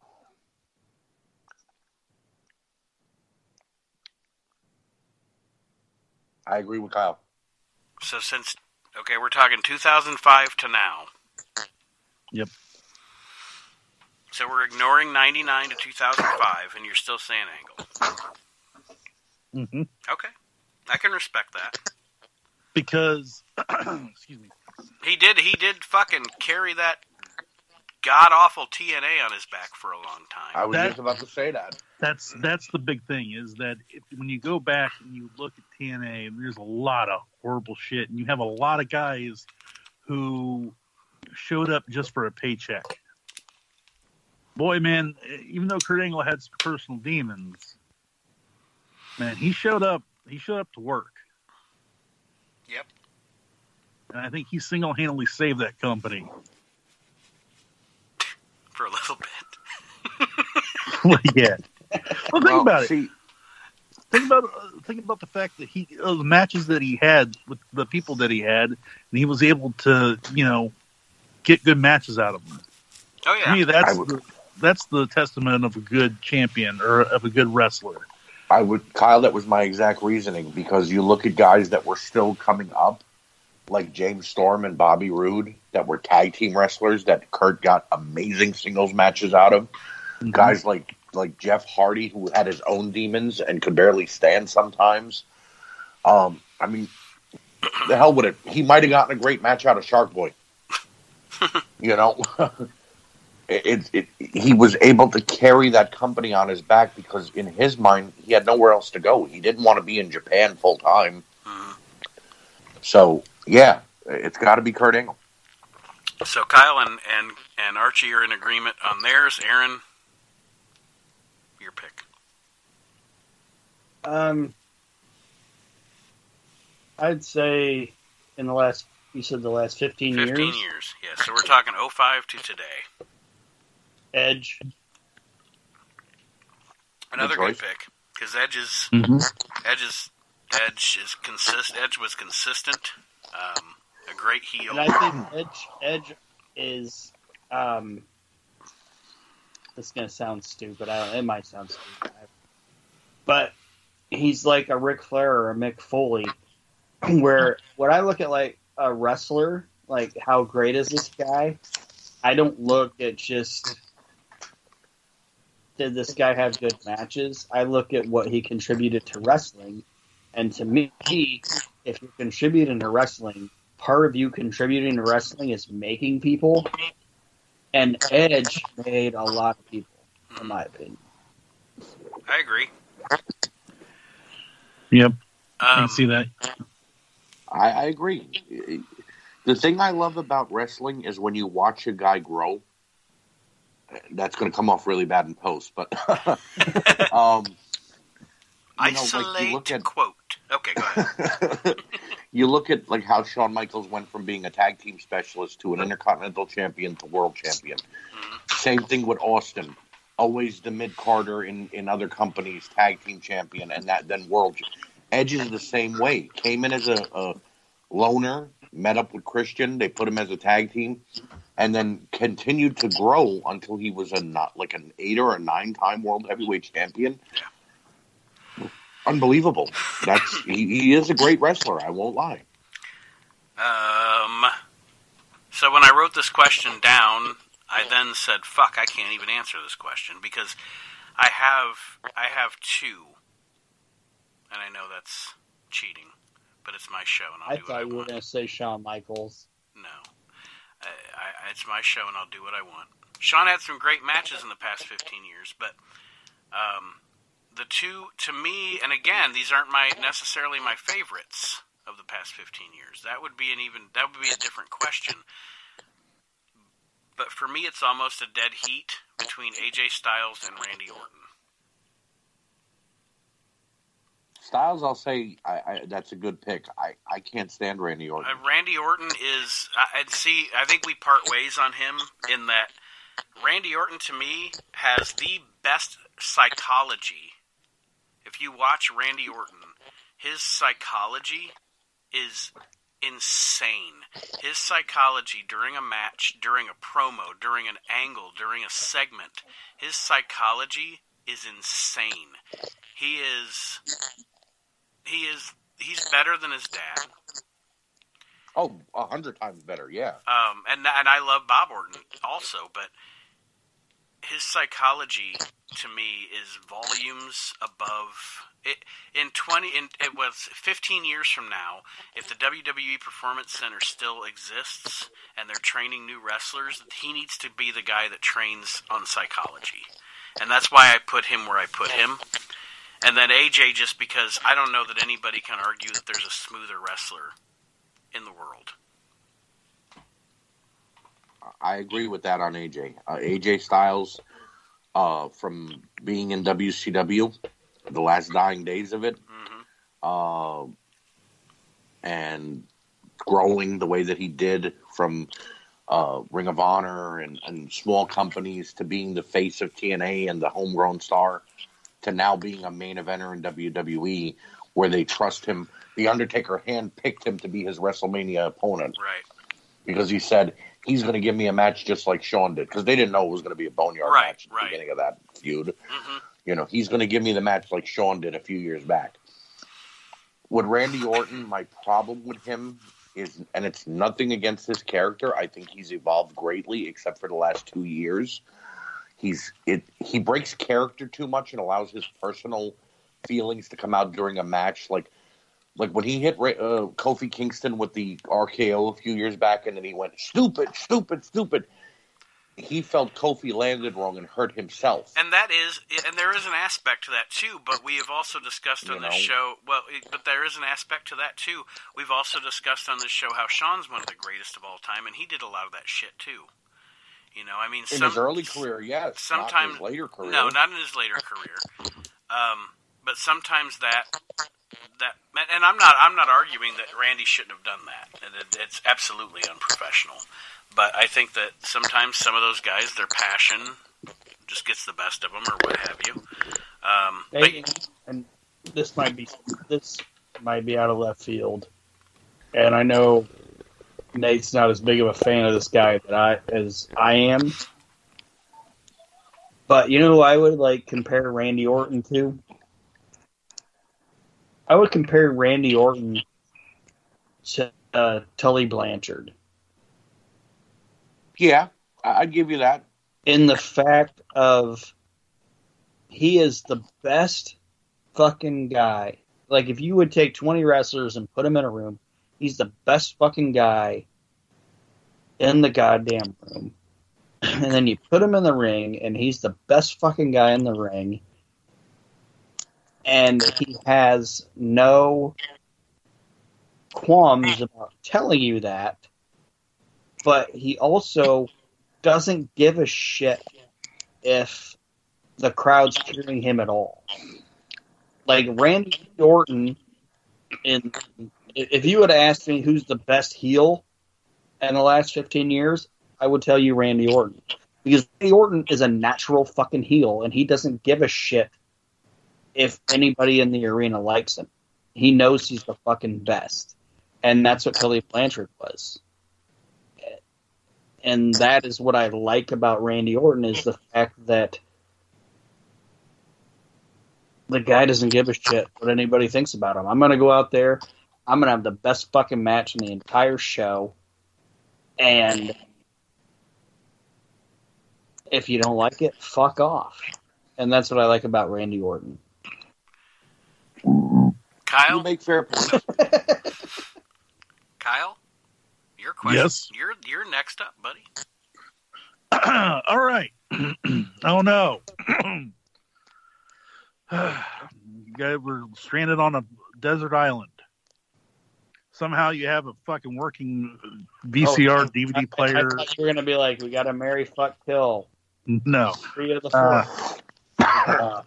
Yeah, somehow you have a VCR, TV, DVD player, whatever the fuck you need, but you're lost on an island.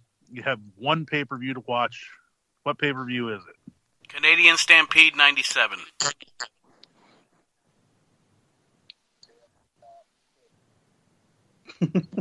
Which WrestleMania was it that Sean fought Ric Flair had to retire? 24. Was that 24 or 25? Yep, 24. 24. I'll take WrestleMania 24. I will take WrestleMania 20. WrestleMania 20? See, I'd pick WrestleMania 17. Well, there we go. That's a good list of fucking pay-per-views. Mm-hmm. Canadian Stampede, WrestleMania 20, WrestleMania 17, and 24. I'm writing those down because we're probably gonna have to review those pay-per-views now. It'll be our stranded on an island pay-per-view reviews. I like that. Yep.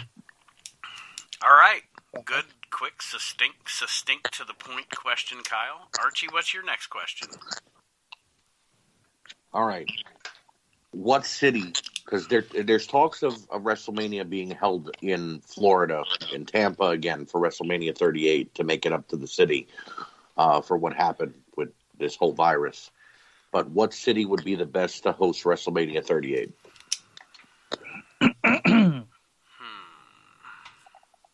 Indianapolis. You want my... Okay. Indianapolis? Mm-hmm.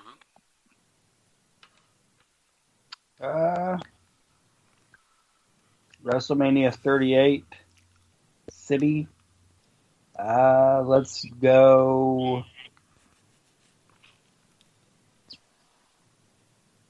Los Angeles.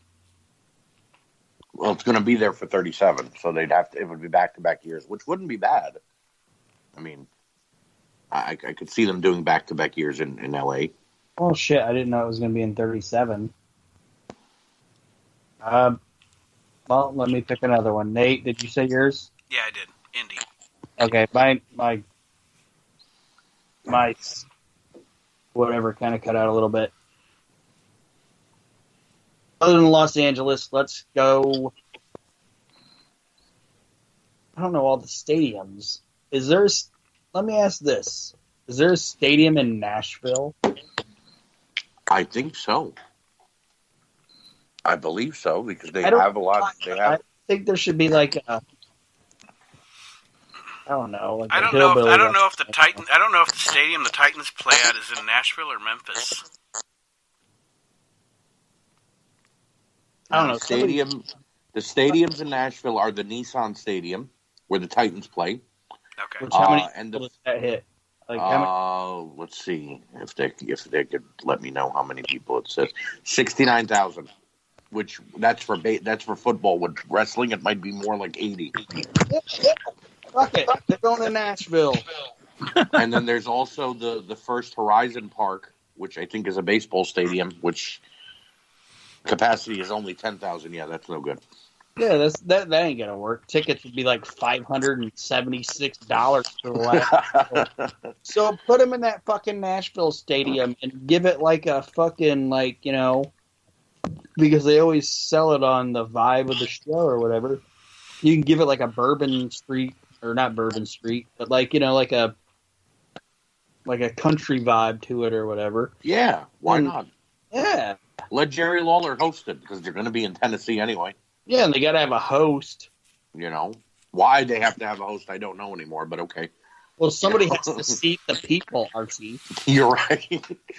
My choice to answer my own question, and I know it's a small arena, and they want to break attendance records, but they could break the 0 attendance record this year with anything they do. I'd like to see them go back to Madison Square Garden one more time for that nostalgia feel.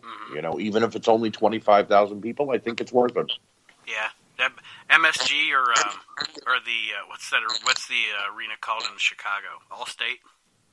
Allstate, yeah. Why not? Here's what I would do. If it was me, I'd like to see them travel overseas and go to Wembley Stadium. Yes, I agree with you there. That would be great. Or it would be 5 billion star WrestleMania in the Tokyo Dome. No. I don't think New Japan would let that go down, but think about it. I was being facetious anyway. Let them go to that brand new Wembley Stadium. Well, I mean, it's not brand new, but I mean, it's built on the same grounds as the original. Yep. And I mean, my God, I'm looking at it right here, and I mean, their record attendance. Record attendance was 98,000. You're telling me that if WrestleMania came to England, that they're not going to sell that fucking thing out? The English have been begging them to come back to the United Kingdom to do another pay-per-view, but their fear is how early or late they'd have to start because of the time difference. Well, I mean, but here's the thing. But they'll go and put shows on for those blood-killing Saudis. Exactly. I mean... True. Right, we could start at 1 p.m. from Saudi Arabia, but we can't in the UK. Exactly. I mean, my God, this past WrestleMania had no fans. So, I mean, why can't we have it at 1 p.m. or... Right. People would tune in. If you have the network and you're giving $10 a month, you're going to take the day, which is a Sunday anyway, you're going to be in front of your TV at 1 o'clock in the afternoon. Yeah. With how the network, with how pay-per-view works now, it doesn't matter if somebody's watching it when it's on. Right. Like, I'm a third shift guy, okay? That's my life. It's a third shift life for me. So it doesn't matter what time. If the fucking pay-per-view's at 1 or the pay-per-view's at 8 o'clock at night, no matter what, I'm probably watching that pay-per-view at my leisure, and you can do that now. Yep. With network. So have that fucking show wherever and whatever time zone you want to fucking have it, and people are still going to see it. Doesn't fucking matter. Well, so if it's for WrestleMania in England, have it in fucking England. And people don't care about the Jardines anymore. They don't care about the spoilers. You could do WrestleMania in fucking goddamn Tasmania, and nobody's going to give a shit if it's not. They're still going to watch. Watching it. They're still going to watch. They're still going to watch. And way back when, WrestleMania and pay-per-views were in the fucking afternoon. They weren't. Yeah. They'd be like, Wednesday at 4 o'clock, tune in for WrestleMania. How do you have the goal to put up Survivor Series on Thanksgiving, but say 1 p.m. is too early to do a UK pay-per-view. You know what I mean? It's like, you used to make people decide, do I want to eat dinner with my family or watch the WWF? But now the time difference is going to freak you out. You know. Silly. Great answers, though, guys. I agree. Kyle, I agree with you. I think there should be a UK pay-per-view, and it should be, you know, Wembley Stadium. Even if they only got if they couldn't get Wembley Stadium, they still need to go to the UK because those sons of bitches would sell out that crowd immediately and be the rowdiest bunch ever. And not to shit on Kyle's idea about WrestleMania being there, but how cool would it be if they did, nostalgia-wise, what if they did a SummerSlam from Wembley? You know, because right, exactly. The SummerSlam, we all remember the SummerSlam at Wembley Stadium. Yeah, if they could find a little bowl cut kid. The British Bulldog's going to win whether he wants to or not. Whether he wants to or not. Drew McIntyre is going to win whether he wants to or not. So, Aaron, it is your turn to ask your next question. All right, and it's my second to last question. So I'll go with the question, not the what if. Who's one guy or tag team that never gets to the WWF you guys think should have and would have worked well?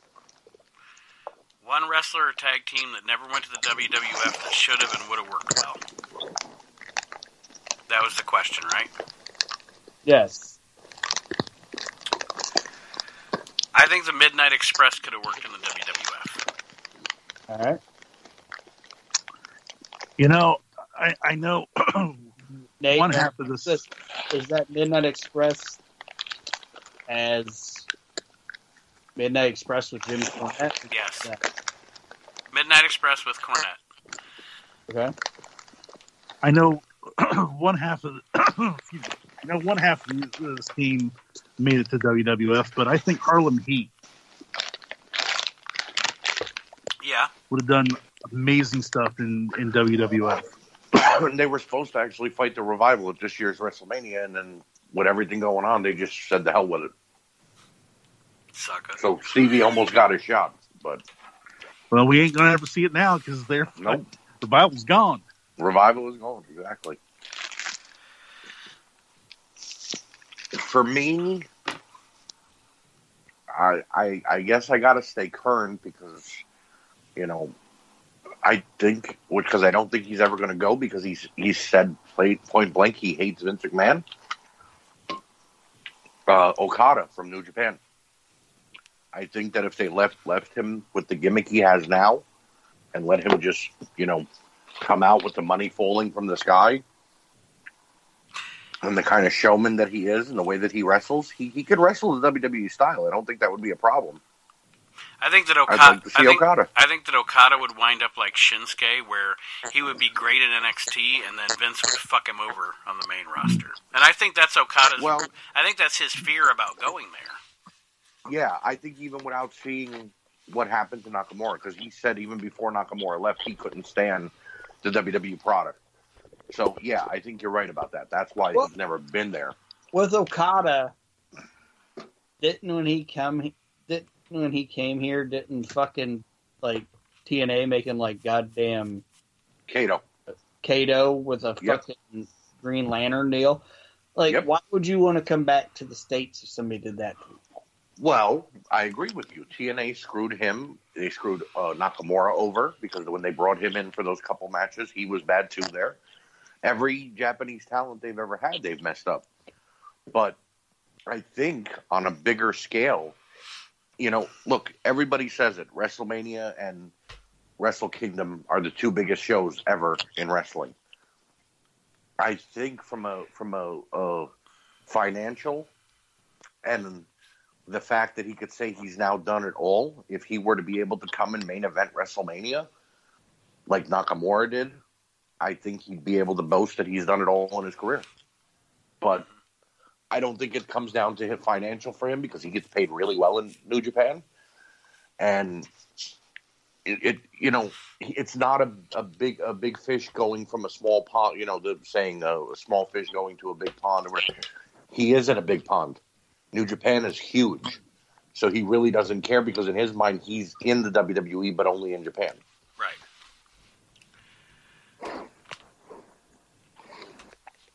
Okay. So we got Okada. Nate, what was yours? Midnight Express. Kyle? Mine was Harlem Heat.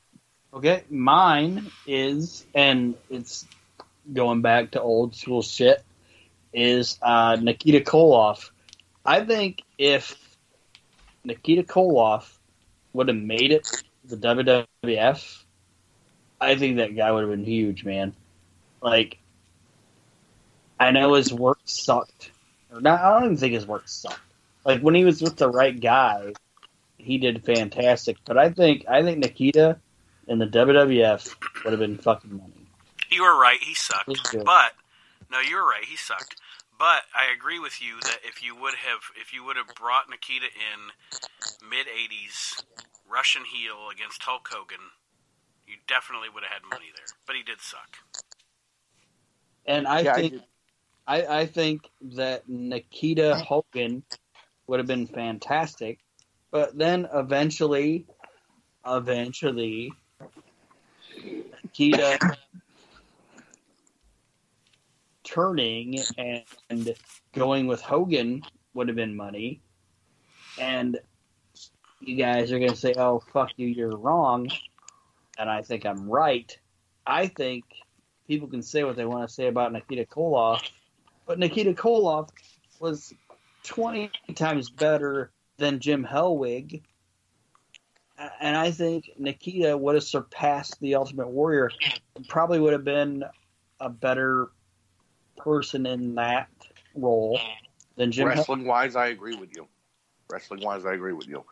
I don't think they would have let him get over the way the Warrior did. I think that we would have seen a lot of what happened to Vladimir Kozlov happened to Nikita Koloff only earlier.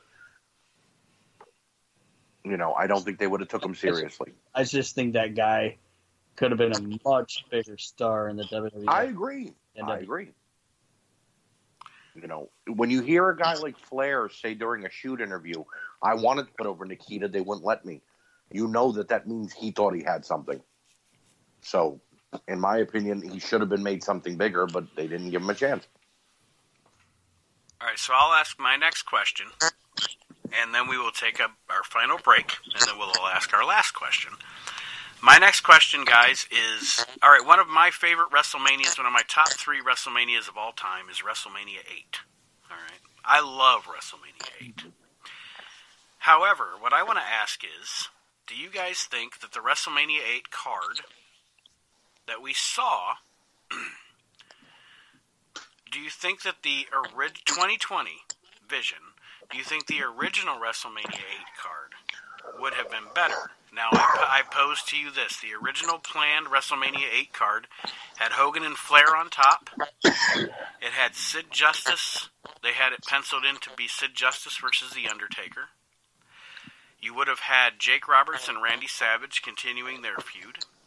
And we would have had the match between Shawn Michaels and Marty Jannetty. So my question is, did we get the better card after all shook out? Or would the original card have been more epic?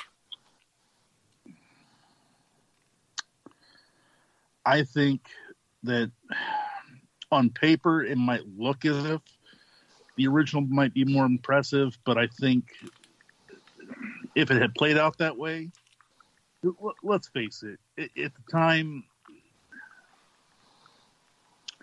time, I mean, we ended up getting Hogan versus Flair, and it wasn't what everyone thought it was going to be. Mm-hmm. It's never going to be. It's the same reason, like you're not going to see Goldberg versus Austin or Sting versus Taker.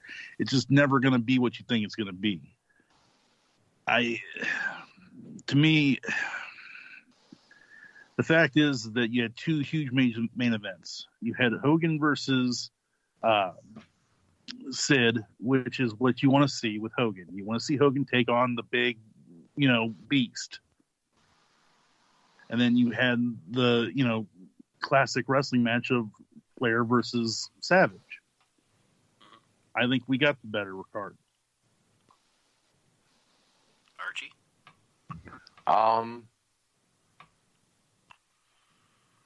I'll blame Hogan because of this, because it was Hogan's fault that, it went down the way that it did. I don't think that Sid and Hogan should have main evented the show.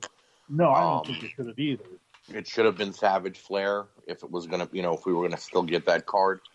I know that I've heard, I've read, I've listened to them say, well, we tried Hogan and Flair on house shows and the people weren't responding. But Vince McMahon has never really listened to his fans, so I don't know why he would have started back then. I like WrestleMania 8. I don't love it. I'd give it a solid 6 out of 10. But with the opportunity of getting Michaels, Jannetty, Savage, and Jake getting to end their, to finally culminate their feud, and getting Flair versus Hogan off the table, because I know everybody was pandering for it. I was too as a kid, but point being, just to get it over with and see what happens, I think would have been a much better idea. So I don't think we got the better card. Okay. Aaron? I would say this. The WrestleMania 8 we got was the WrestleMania 8 that we should have got. Just with the Flair, Savage, Hogan, Justice match. Because the WWF Championship should always end WrestleMania.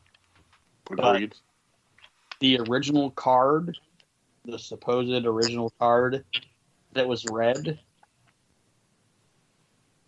this might sound stupid, I don't know. That, to me, sounds like a SummerSlam card. Even with Hogan and Flair on top? Yeah, that's a SummerSlam card. In 92? Yeah, it's a SummerSlam card. So here's my thing about it. I don't think Hogan and Flair should have their first match on WrestleMania. Do you know why? No. And I'm going to tell you why. Because Ric Flair should beat Hulk Hogan the first time they fucking wrestle, and he should beat him for the belt. Because if Hogan just beats Flair the first time they wrestle, you have no fucking reason to have a rematch. True. Well, he would have beat so him because fucking Hogan's leaving. Flair beats Hogan at SummerSlam. No. Then you got half a year for Flair to be like, look what I fucking got, you piece of shit. But see, here's the thing, though. Here's the thing, though. Flair lost the title to Savage. So that means Flair was willing to lose to Hogan. So whose idea was it to say, no, let's not do Flair versus Hogan. Let's give Hogan to Sid Justice. Well, Hogan, and then bring back the Ultimate Warrior. Hogan decided to pitch a bitch and leave. That's the real political. I guess my question exists in a world where Hogan isn't a political monster. You mean an asshole, Nate? But yeah, that's besides the point. I do. What's that old expression, though? The world needs an asshole. Anyway, I'm just saying, if you're going to have Hogan Flair, and that's the reason I didn't like the WCW. But hey, hold on. You just gave me an idea for SummerSlam, but you didn't tell me which card was better, and that was my question.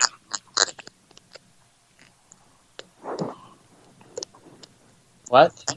I said you gave me an idea for a program between Hogan and Flair, but you didn't actually answer my question, which was, is the card we got better, or is the card that was planned better? The card we got is better. Okay.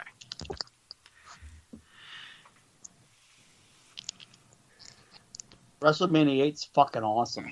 I like 8 as well. Look, I did not say that WrestleMania 8 was not awesome. I didn't say you did. No, I know. But here's my point of this.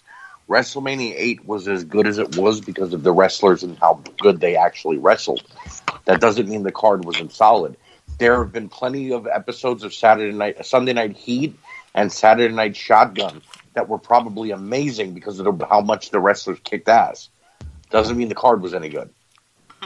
You know what I mean? True. Flair and Savage saved that show. Their whole storyline saved that show, in my opinion. The Warrior did not need to come back at the ending and save Hulk Hogan because at the end of the day, it really did nothing for the feud.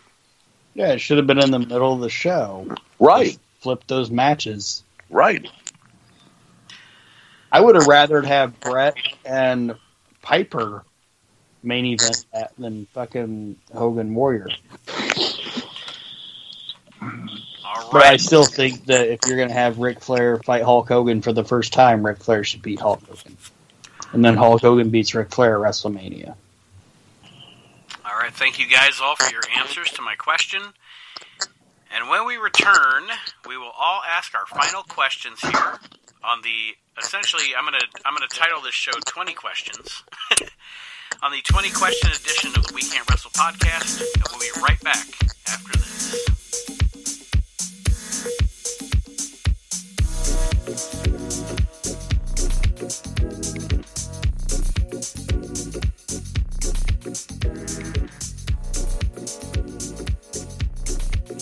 All right, wrestling fans, welcome back to the We Can't Wrestle podcast. Nate, Aaron, Kyle, and Archie here with you. And I know my audio might sound crappy right now. Blame Skype on that. We're all going to ask our final questions here in our round table.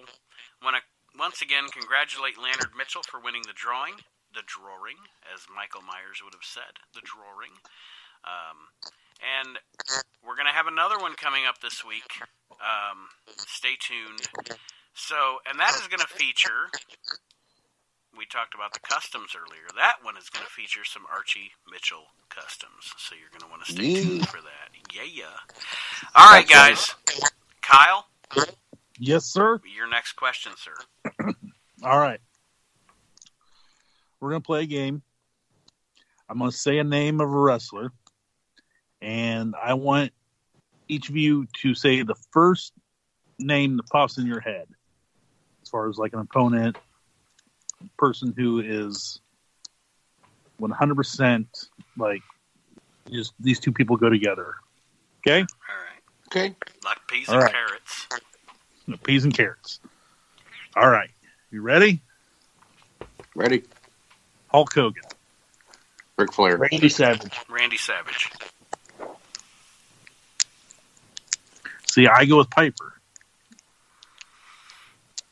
All right. All right.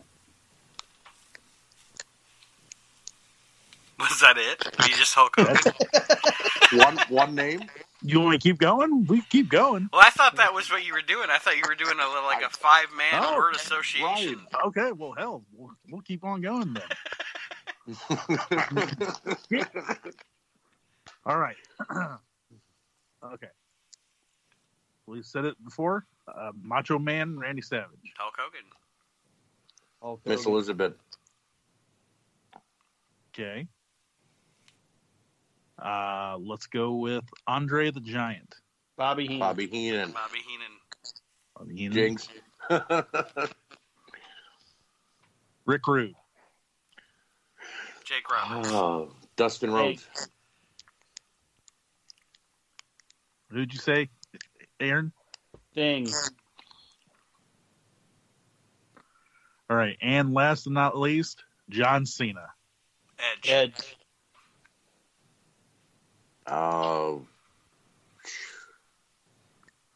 Yeah, Edge.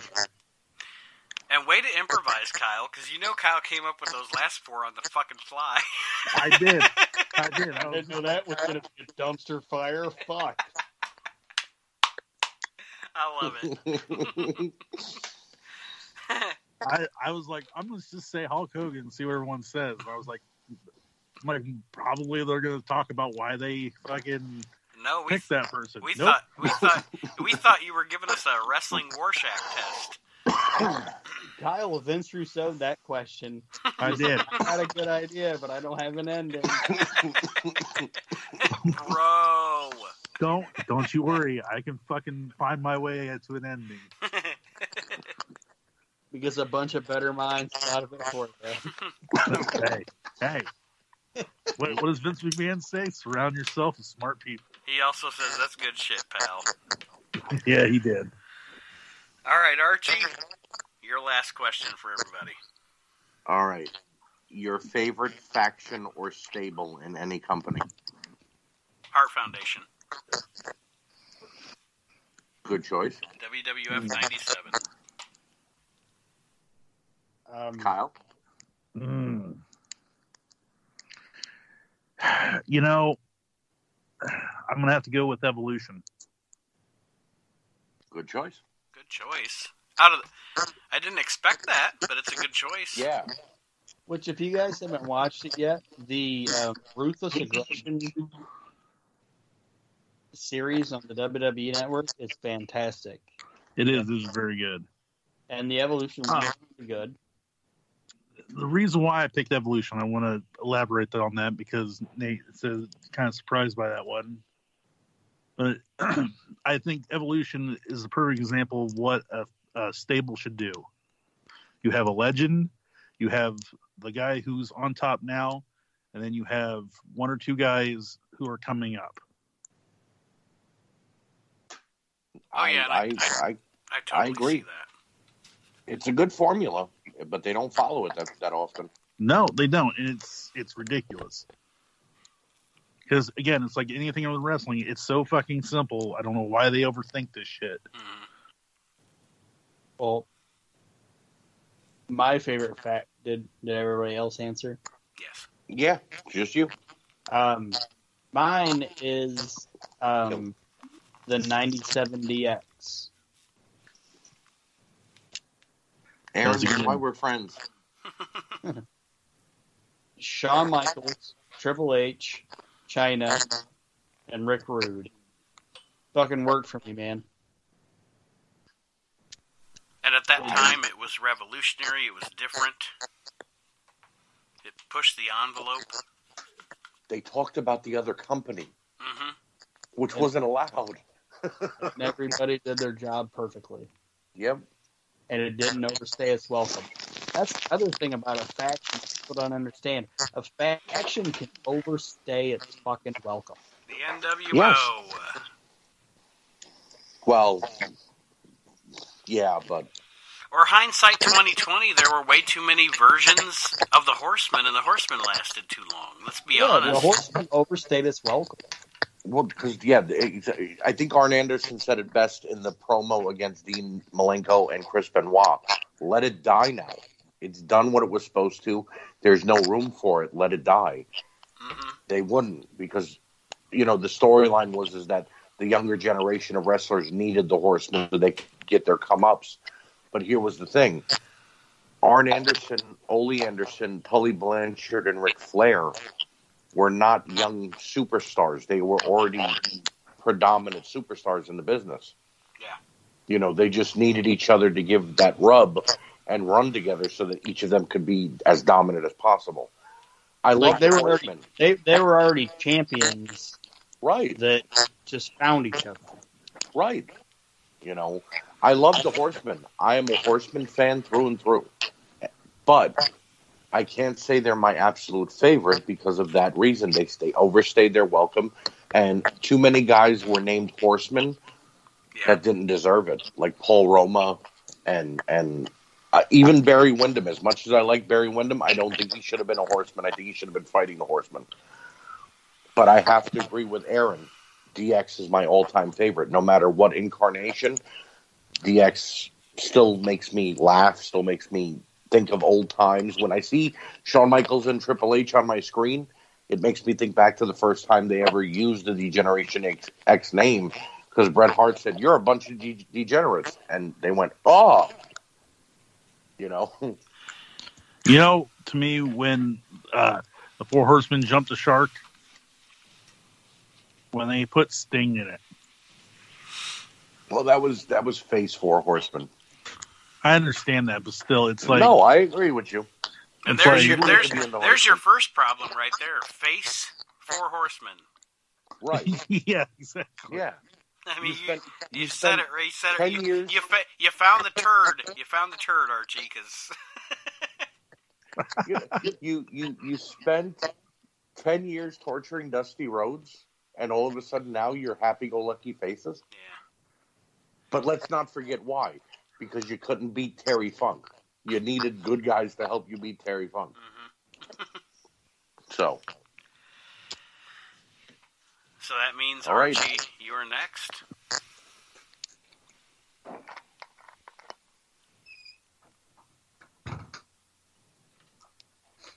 Aaron? Your next question, sir. Oh, sorry. No. It's actually my last question, and it's a what if. And this is either going to be the quickest question or possibly the longest answered question. And it's a what if. It's what if Eric Bischoff actually had gotten TV clearance that justified him purchasing the WCW and not having Vince purchase it, if that makes sense. Like, the reason Bischoff didn't buy WCW is because he didn't have TV clearance. So TNT says, okay, Bischoff, you can keep Nitro. Here you go. So Eric buys WCW with Fusient. Vince doesn't buy it. How different is the landscape now? Not different at all. Yeah, but I gotta say, not different at all. I think the problem is that it doesn't matter how long you put WCW on the shelf before you come back with the Big Bang pay-per-view and everything else. The fact is that WCW was a hurt product. The sad part about it was you had all your big stars. You know, Hulk Hogan was gone. Scott Hall was out. I'm gonna go farther back than you, Kyle. Okay. In that don't get me wrong, there's a lot of blame to be thrown at Vince Russo. Okay? I'm not absconding Vince Russo from any of his criticisms. But WCW was in the fucking toilet before Vince Russo ever even came around. Eric Bischoff was in charge of WCW when the fucking thing got flushed initially. Right. So you can't tell me that the guy who tanked it originally and put it in the position it was to have Vince Russo take over is going to save it. So I don't think anything's any different. And you know, what I was saying earlier about like the big stars, the problem was, in my personal opinion, what killed WCW was they never created new stars. Right, and when they started to, they left because they weren't giving them the push they needed. Benoit, Malenko, Saturn, Guerrero, Jericho. Yep. Big Show. And Big Show loved Hogan, so it had nothing to do with Hogan that he left. He just knew they would never make him the main star. Right. And the problem is, once your big stars start leaving, you know, Kiwi or whatever the fuck his name is, Elix Skipper, you know, people ain't gonna buy a pay-per-view because of fucking Kiwi. Look at the scenario from the other end. Vince McMahon was number one. And then in 93 and 94, he lost Hogan, Savage, and they all just started depleting. And he got left with Mantar, T.L. Hopper, and the Goon. And instead of him panicking and hitting that panic button and going, oh my God, we need to close, he waited and he developed his stars properly. Now, granted, it wasn't Vince McMahon who made Austin 316 or that told us that The Rock was cooking something we needed to smell. But he surrounded himself with guys who knew how to write those promos and get those guys over and then selected the right guy. Can you imagine if it wouldn't have been Austin and Mantar would have said, Mantar 316 said, I just kicked your ass. You know what I mean? They got the right guys for those roles.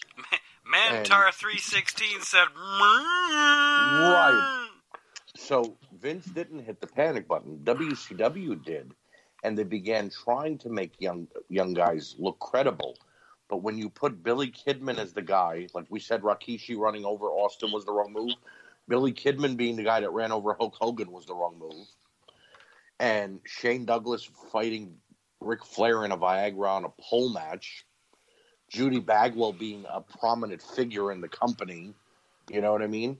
It's ridiculous. So they hit the panic button and started making stars out of people who didn't deserve to be stars. That was Bischoff's fault. And then you brought in Russo. Now, here's my problem with Russo. Yes, it was not his fault that WCW died. If I shoot a dog and you rush it to the veterinarian and the veterinarian doesn't have that much skill, that dog's going to die. Yeah. So you can't say Vince Russo didn't try. He tried, but he didn't have a filter. That was much better than the euphemism I was going to make. I was going to say if you shit in a diaper and then put the diaper on me, and I shit more in the diaper, it's just a shittier diaper. I mean, right, it's not going to fix the problem. No, yours is funnier. Mine is vicious. I'm killing a dog, but yours is funnier. But my point being is, I think that WCW would have lived on, but it would have looked a lot like TNA, and that they would have had a very, decent wrestlers, because obviously they would have made AJ Styles a player, and the guy like Jerry Lynn. They would have pulled in a lot of wrestlers like TNA did, but they would not have had a solid base to build on. It would have just been WCW. And that would be like if somebody bought McDonald's and said, well, we're still McDonald's, but we don't have all the favorites that you like. Yeah, well, and to be honest with you, can we say, since it still exists today, that TNA is actually more successful than WCW? Well, they lasted longer. Yeah. They just never got on top. Goddamn. At least it's still alive. They've just never been number one. Right. Oh, wait, no, I lied. They're number one in Germany. Well, that's not saying much. Bunch of fucking, You know what else is number one in Germany? Yeah. The Nazis. Welcome to Auschwitz. I thought you were going to say David Hasselhoff, but okay, the Nazis were too. Yeah, a Nazi. All right. Oh, man. So somehow we have now compared Impact Wrestling to Hitler, so this is great. What a great show. I love it. Aaron, did you have an answer? But wait, there's more. Yeah, but wait, there's more. Aaron, did you have an answer to your own question? Or? Well, I think that it would have been like I think if it would have been Eric Bischoff and he would have got the TV clearance, I think there'd still be a WCW right now. I really do. But honestly, I think it would be a different landscape of professional wrestling. And honestly, how do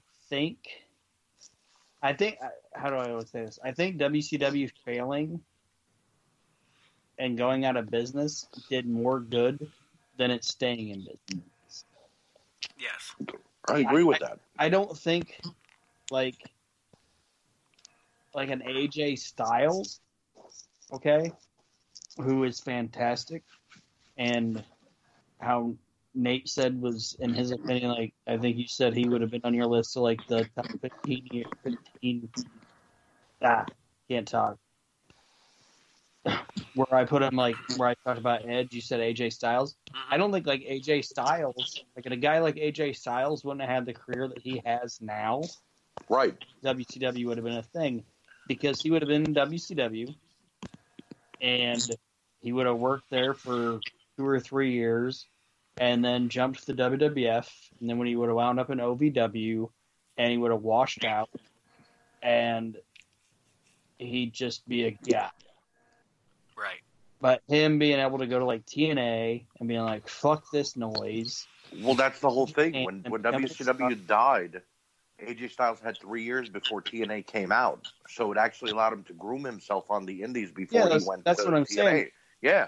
There's a lot of guys that probably wouldn't be where they're at now if a WCW would have existed. So, what I don't think you guys were expecting me to say is that I think if WCW would have continued to exist, it would have been more detrimental to professional wrestling now than it was if it died. Agreed. And we're forgetting one more thing. Just to add real quick. If WCW would have restarted with Bischoff on a new channel and Vince Russo would have been gone, Hulk Hogan would have still been in the company. Yep. And still been using creative control. So it still would have been the Hulk Hogan show. Oh, you know that was going to happen. Oh, yeah. Well, come on now. We've all heard Eric Bischoff say that it didn't make any bit of difference what Hulk Hogan drew. And that's bullshit. He says that so people don't think he's Hulk Hogan's boy. Yeah. You know what I mean? Let's face it. When Eric Bischoff got contacted to go to TNA and become their producer, Hulk Hogan then got contacted because Eric Bischoff said, I won't come there without Hulk Hogan. You know?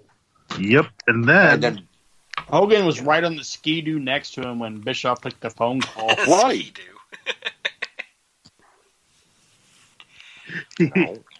Stroking that Fu Manchu going.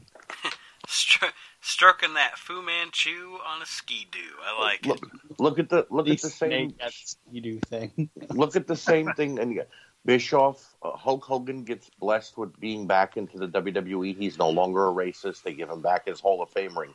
And Bischoff is named the executive producer of SmackDown for all of 2 weeks. And then quits because he can't handle what's going on because he didn't like what he was seeing or was fired or whatever. I mean, so they're synonymous. Wherever Bischoff goes, Hogan's there and vice versa. So the last question, the last question of the show, this could or could not wind up taking up some time. It may not. Okay, so we're flashing back right now to 1983. All right.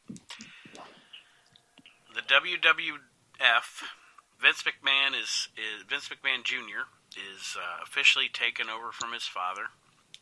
And his initial vision is to use the Superfly Jimmy Snuka as his main draw. And then Superfly Jimmy Snuka does a bunch of fucking coke and kills a bitch in a hotel room. So my question is... Allegedly. Yeah, sure, allegedly. No, he did it. I know. It's not like you can sue. Tamina could. Yeah. Maybe she'd get something done with that fucked up face of hers then. But anyway. Hold on. God so damn. throughout tonight, we've assumed that Carol Baskins, Tamina Snuka, and Ronda Rousey listens to this podcast. They're not anymore. They're not anymore. Folks, I want you to know, for the record, usually during this show, Aaron is the heat-seeking missile. Tonight is apparently my night. But anyway, guys, if Snuka does not... We would just like to say Nate is under the influence of cough syrup right now. He's not talking under his right mind. It's not his fault. It's the coronavirus. I didn't want to say that. But if go Snuka ahead. isn't a fucked up moron and does all the shit that he does, and he becomes the main face of the WWF, first of all, do they even bring Hogan in?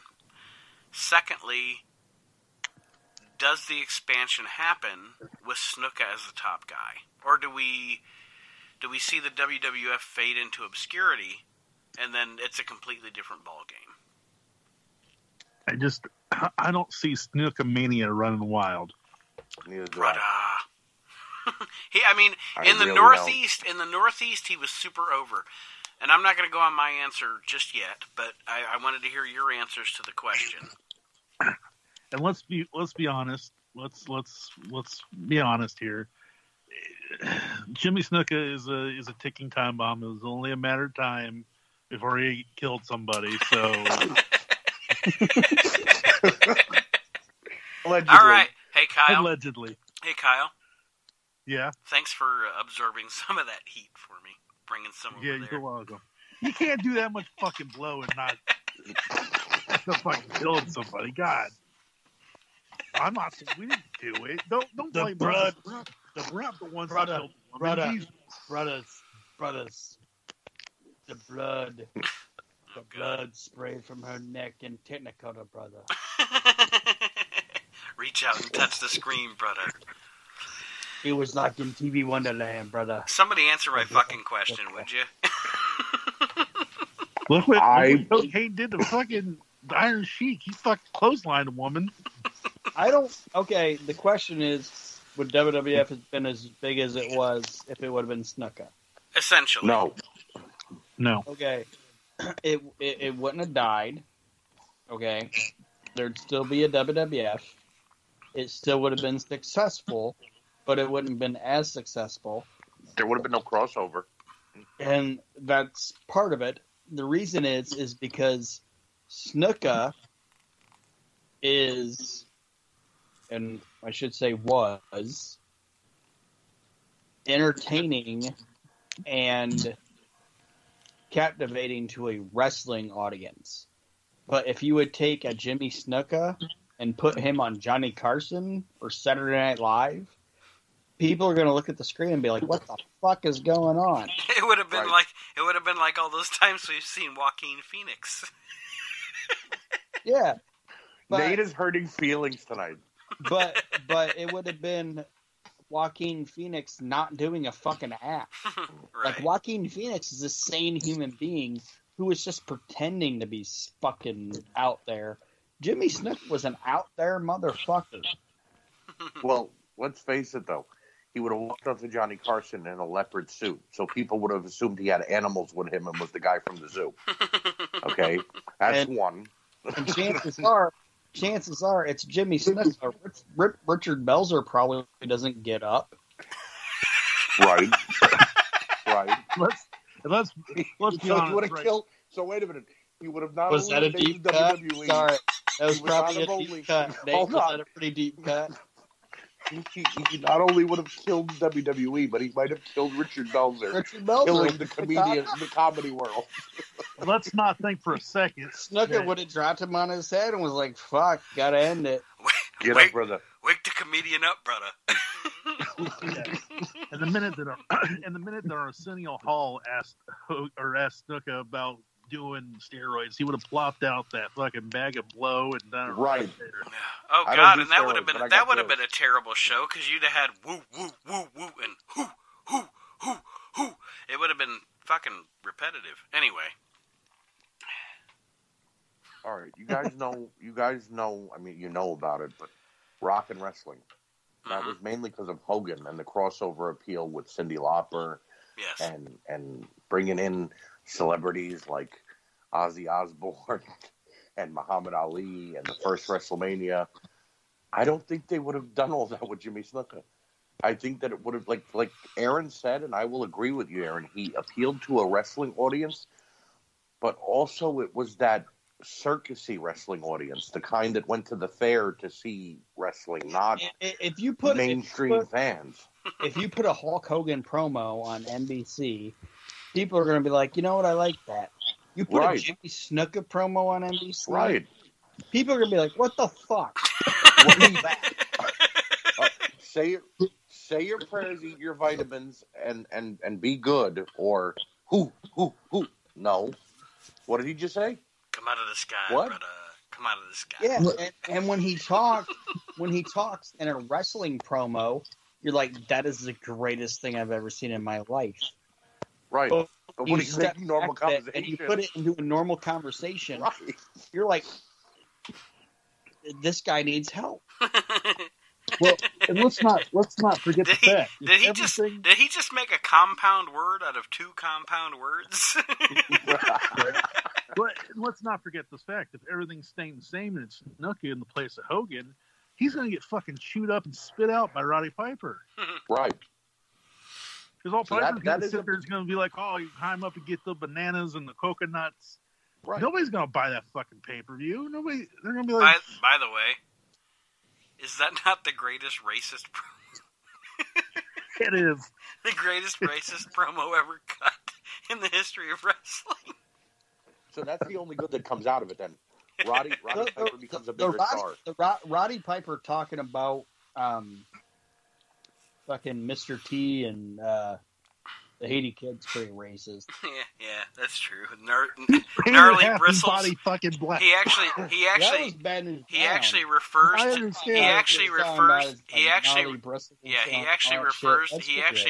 to their hair as gnarly bristles. That's definitely up there. So is that the end of that question? Yeah, and that's the end of the show. I want to harp on this more. Oh, go ahead, I Archie. want to harp on this more, though. Why couldn't you have said, like, Ricky Steamboat? See, I could have seen them putting the company on Ricky Steamboat. Well, no, but my hypothetical was based on what the actual plans were. Because that was the plan. But you could have said Special Delivery Jones, and I might have thought the WWE would have still been big. All those 80s kids would have been wearing those Hawaiian shirts. Right. And the Hawaiian shirt industry would have been flourishing. Can you imagine? And he could have a comeback. He could have a comeback in 2020. Headbands would have been right the shelf. He could have a comeback in 2020. SD Jones with Uber. Can you imagine having Snookomania running wild at the Colossal Tussle? I'm going to read you guys. The reason I'm asking if that is the end of the questions. It is, because we need to sign off. Because some of us got to go to bed. Well, I'm going to end with something current. Okay. This is a real life tweet or Facebook post. I think it was a Facebook post, honestly. And I want to know what you guys think of this person. You know, you promised me that you wouldn't be reading my Facebook posts out loud anymore. But okay, it's not yours. I'm joking. This is a post from Tammy Cinch, and we mentioned it earlier. Okay, you guys ready? I don't know, but go ahead. All right. This is what Sonny said. If I get one more email asking me to, in quotes, meet up or, in quotes, date for money, I swear I'm going to get the coronavirus in one of those T-shirt shooters and spread it all over them. Just because I'm famous doesn't mean I'm an escort. You must have me confused with Ashley Moresso, and she doesn't even do that anymore. Ooh. Wait a minute. Wait. Ooh, whoa, wait. Isn't Ashley Mazzaro dead? Yes. Oh, God. Meth is a hell of a drug, ladies and gentlemen. Yeah. Well, Tiger King proved that, Kyle, but okay. But he didn't say... Wow. I don't think Donald Trump has ever tweeted anything that bad. And that's Donald Trump.